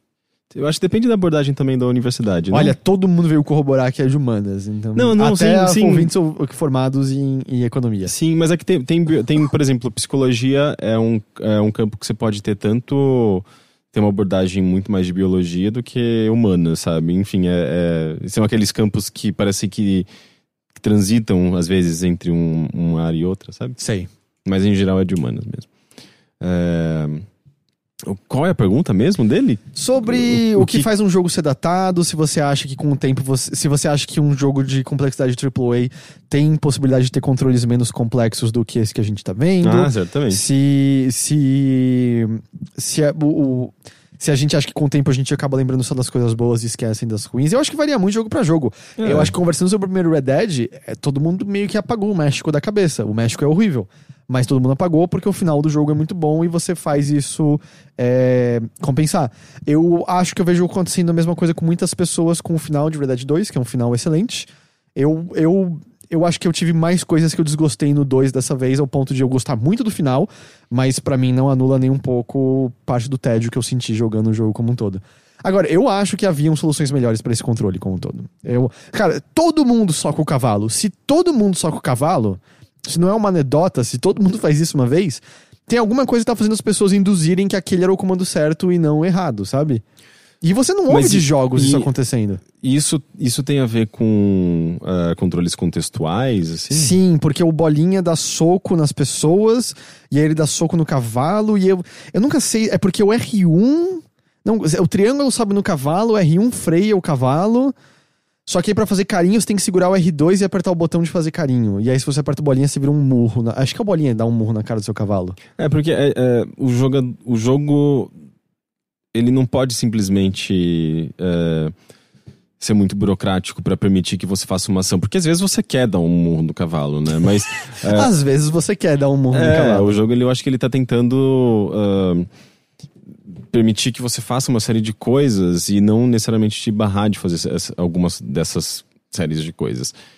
E eu não sei, assim, eu acho que na verdade deveria trabalhar talvez com prioridades, né? Tipo, priorizar uma interação mais positiva com aquilo que ele tá querendo que você tenha uma relação mais positiva, como o seu cavalo, ou como pessoas, por exemplo. Mas no caso também é um jogo que ele tá te dando liberdade pra você ser uma pessoa completamente inescrupulosa e escrota e violenta. Então, eu acho que ele acaba dando a mesma prioridade das ações sociais às ações violentas, né? Então eu não sei qual seria a solução nesse caso, né? Sei lá, se fosse, sei lá, tipo, num jogo, eu preferiria permitir que o jogador não tivesse esse tipo de ação para o seu cavalo, por exemplo, né? Assim como tem jogos em que você não pode simplesmente bater numa pessoa, porque o jogo não quer te dar essa possibilidade. Eu acho isso completamente válido em videogames. Inclusive, eu sinto falta, eu acho, desse tipo de atitude, assim, por conta dos desenvolvedores, né? Tipo, de não permitir que o jogador faça certas coisas e não permitir que ele faça certas coisas que ele potencialmente poderia ali com aqueles controles, né? Mas eu acho que quanto o que faz eles parecerem datados? Eu acho que tem muito a ver com interface, sim, e com a maneira como a gente lida com a interface naquele momento. Porque né? pensa como o Call of Duty universalizou controles de jogo de tiro. Sabe, quantos jogos de tiro não são exatamente como o Call of Duty e, consequentemente, quando eles não são, você fica meio... Pera, tá estranho isso daqui. Mas aí você tá usando o Call of Duty como um referencial, né? Porque ele virou o referencial da indústria inteira durante uma década, basicamente. Sim, mas ao mesmo tempo... se 10 anos depois, você não vai... acho que você acaba... tendo que analisar cada jogo de uma maneira mais individual, porque... eu não sei, assim, por exemplo, quando a gente foi jogar Phantasmagoria, por exemplo, eu não podia simplesmente... Eu tava jogando Phantasmagoria, não tava jogando um outro jogo pra entender porque ele tinha aquela forma. A gente tava falando daquele jogo específico. E por mais que ele pudesse ter ali uma série de influências de outros jogos da época, mas eu acho que o que importa é a nossa relação com aquela interface, com o que ele está fazendo. Então, inicialmente a gente tinha ali uma série a gente tinha que se adaptar à interface dele, porque era o que ele conseguia fazer na época, com a resolução que ele tinha, com a tecnologia que ele tinha, com os acessórios que a gente tinha acesso ali, tipo, no caso o mouse, era focado em mouse e tal. Então, nesse exemplo, era um point and click, já tinha muito exemplo de coisas fazendo isso muito bem. Sim, mas ele simplificava uma série de coisas, ele tinha ele fazia uma série de coisas que outros jogos da época não estavam fazendo, que era meio uma simplificação geral que a gente foi ver talvez em jogos depois mobile, assim, sabe, tipo é um clique e pronto, sabe, não tem uma série de ações diferentes, é tudo muito simplificado ali, né? E eu não sei, assim, tipo, atualmente é porque não é um jogo, digamos que que ele é super lembrado, né? Mas eu vejo como uma boa solução, sabe? Uma série de coisas que ele fez ali. Ele simplificava, tipo, tudo em um único clique, né? Você não precisava ficar testando diferentes combinações, Mas diferentes ações, eu não gosto como o disso. Maniac Mansion fazia, por exemplo. E eu não gosto disso, porque eu não gosto de você ter que escrever os verbos, eu acho que aí é demais. Mas eu gosto da possibilidade de diferentes verbos, porque isso é um puzzle em si. Eu acho que quando você só clica, a resposta é dada facilmente demais pra Mas tudo. isso daí torna o jogo mais acessível. E eu acho que a interface e a maneira como o jogo como o jogo se torna jogável ao longo do tempo, né? Aliás, como o jogo permanece jogável ao longo do tempo, tem a ver com acessibilidade. Sim. E um jogo que coloca muitas barreiras e se torna desnecessariamente complexo é um jogo pouco acessível e é um jogo que vai se tornar mais datado. Tá, e funcionou que Phantasmagoria vendeu pra cacete na época, o Myst mesmo, né, extremamente acessível, só clicar. É só que, acho que aí vem justamente às vezes o conflito do, eu odeio as palavras, mas sabe, o jogador core e o jogador que chegou ao gênero, que é, eu jogava point and click se o desafio é parte do que eu gosto neles e, consequentemente, a descoberta do verbo correto. Eu acho que uma solução que eu gosto é a que a LucasArts encontrou no Full Throttle ou no Ilha dos Macacos 3, em que você tem verbos, mas eles são simplificados para ações ícones, maiores, né? E ícones, por exemplo, né? Mão, pé, olho, boca. Mas eu penso também muito... Quando a gente joga jogos de PC antigo, a gente sente isso mais, porque PC era a terra de ninguém até o fim da década de 90, basicamente. E você tinha mais desenvolvedores experimentando coisas, né? E saindo um pouco do modelo que você tinha lá nos consoles, que eram plataforma. Então, todos os jogos eram ou plataforma ou navinha, ou não sei, os padrões estavam mais definidos, né? Só que ao mesmo tempo era meio, Alone in the Dark é um controle de tanque, em que pra você atacar, você tem que entrar no inventário, escolher uma ação, segurar a barra de espaço e apertar uma das setas pra executar essa ação. Não tinha um padrão definido. Não tinha um padrão, né? E aí eu sei que você vai falar, cara, por quê? Por que não é um botão da soco? Por que não é um botão da chute? E aí você vai pra outro jogo e a gente jogou Time Commando, era isso? E aí de repente lá é uma outra coisa, apesar que ele é meio parecido. Do mesmo desenvolvedor, né? E de certa forma ele segue muito das mesmas estruturas. E uma das coisas também que eu acho que talvez provocasse isso é que a gente hoje em dia tem controles que são padronizados, basicamente. Então, a padronização dos controles em si, né, do gamepad, fez com que a interface se padronizasse também, né? É muito comum você ter atualmente, sei lá, o R como acelerador, o L como freio. O R como a mão direita do personagem, o L como a mão direita do personagem. O L como mira, o R como atira. E se você volta pra Nintendo 64... Joga GoldenEye hoje em dia. Tem a possibilidade de se ligar dois controles pra um mirar e o outro andar, mas quase ninguém... Claro, eu não jogava dessa maneira. Cara, andar e atirar com uma só alavanca é muito, muito estranho. Tanto que um dos motivos pelo qual o Ocarina of Time foi tão foda foi conseguir fazer a espacialidade 3D funcionar. Que, aliás, eu tinha separado um tópico que a gente conversar, não deu tempo, porque fez 20 anos ontem o Ocarina of Time. Talvez o top 3 meus jogos da vida. Eu tinha separado pra gente conversar mais a fundo, mas não deu tempo. Mas eu acho que isso também era um fator... Eu tô muito curioso pra quando o PlayStation Classic sair, que não é o DualShock, as pessoas pegando o Siphon Filter e ver como é controlar aquele jogo sem nada dedicado pra câmera. Sim, os padrões eu acho que mudam, né? E eu acho que atualmente a gente tem um problema muito menor do que a gente tinha no passado com relação a essa questão de interface, de controle. Porque eu sinto que a gente não vai sair muito desse padrão. A não sei que surja um novo tipo de controle completamente diferente, né? Eu acho que realidade virtual podia ser uma resposta, mas... até ela seguiu o que o Wii fez em grande medida. Sim. Então, eu não sei. Eu acho que esses jogos vão ter bem menos problemas de serem acessados no futuro do que os jogos do passado são atualmente. Muito por conta dessa questão de interface. Eu acho que, na verdade, a questão maior vai ser tecnologia mesmo, né? Se daqui a 10 anos esses jogos vão ser facilmente emulados, etc. A comunidade de emulação tá aí pra... Eu não sei, eu acho que emulação tem um limite ali, né? Eventualmente você tem simplesmente hardware poderoso o suficiente pra cobrir as lacunas. Não é fácil, obviamente.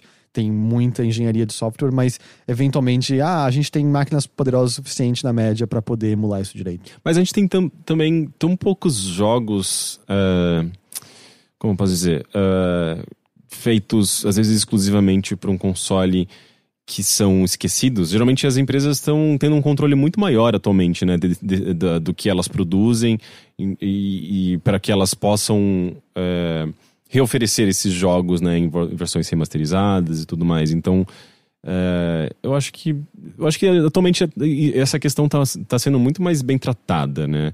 Tipo, tanto de interface, para pensar também pro que existe no futuro, né? Pra posteridade, do que e quanto à a questão tecnológica também, né? Tipo, para que você consiga trabalhar, às vezes, com texturas mais altas, né? Para uma futura geração. Que, aliás, isso é uma coisa que a gente nem tocou quando a gente tava falando de próxima geração, mas dada a prevalência do digital, cara, se a PlayStation 5 e o Xbox, sei lá, 2, sei lá como vai ser o nome do próximo Xbox, não permitirem acesso à nossa biblioteca atual de jogos neles, eu acho que vai ser motivo pra ira. Porque eu acho que agora é esperado que a gente fica com tudo que a gente teve até então. A gente não deixa isso pra trás. Uhum. Eu também acho.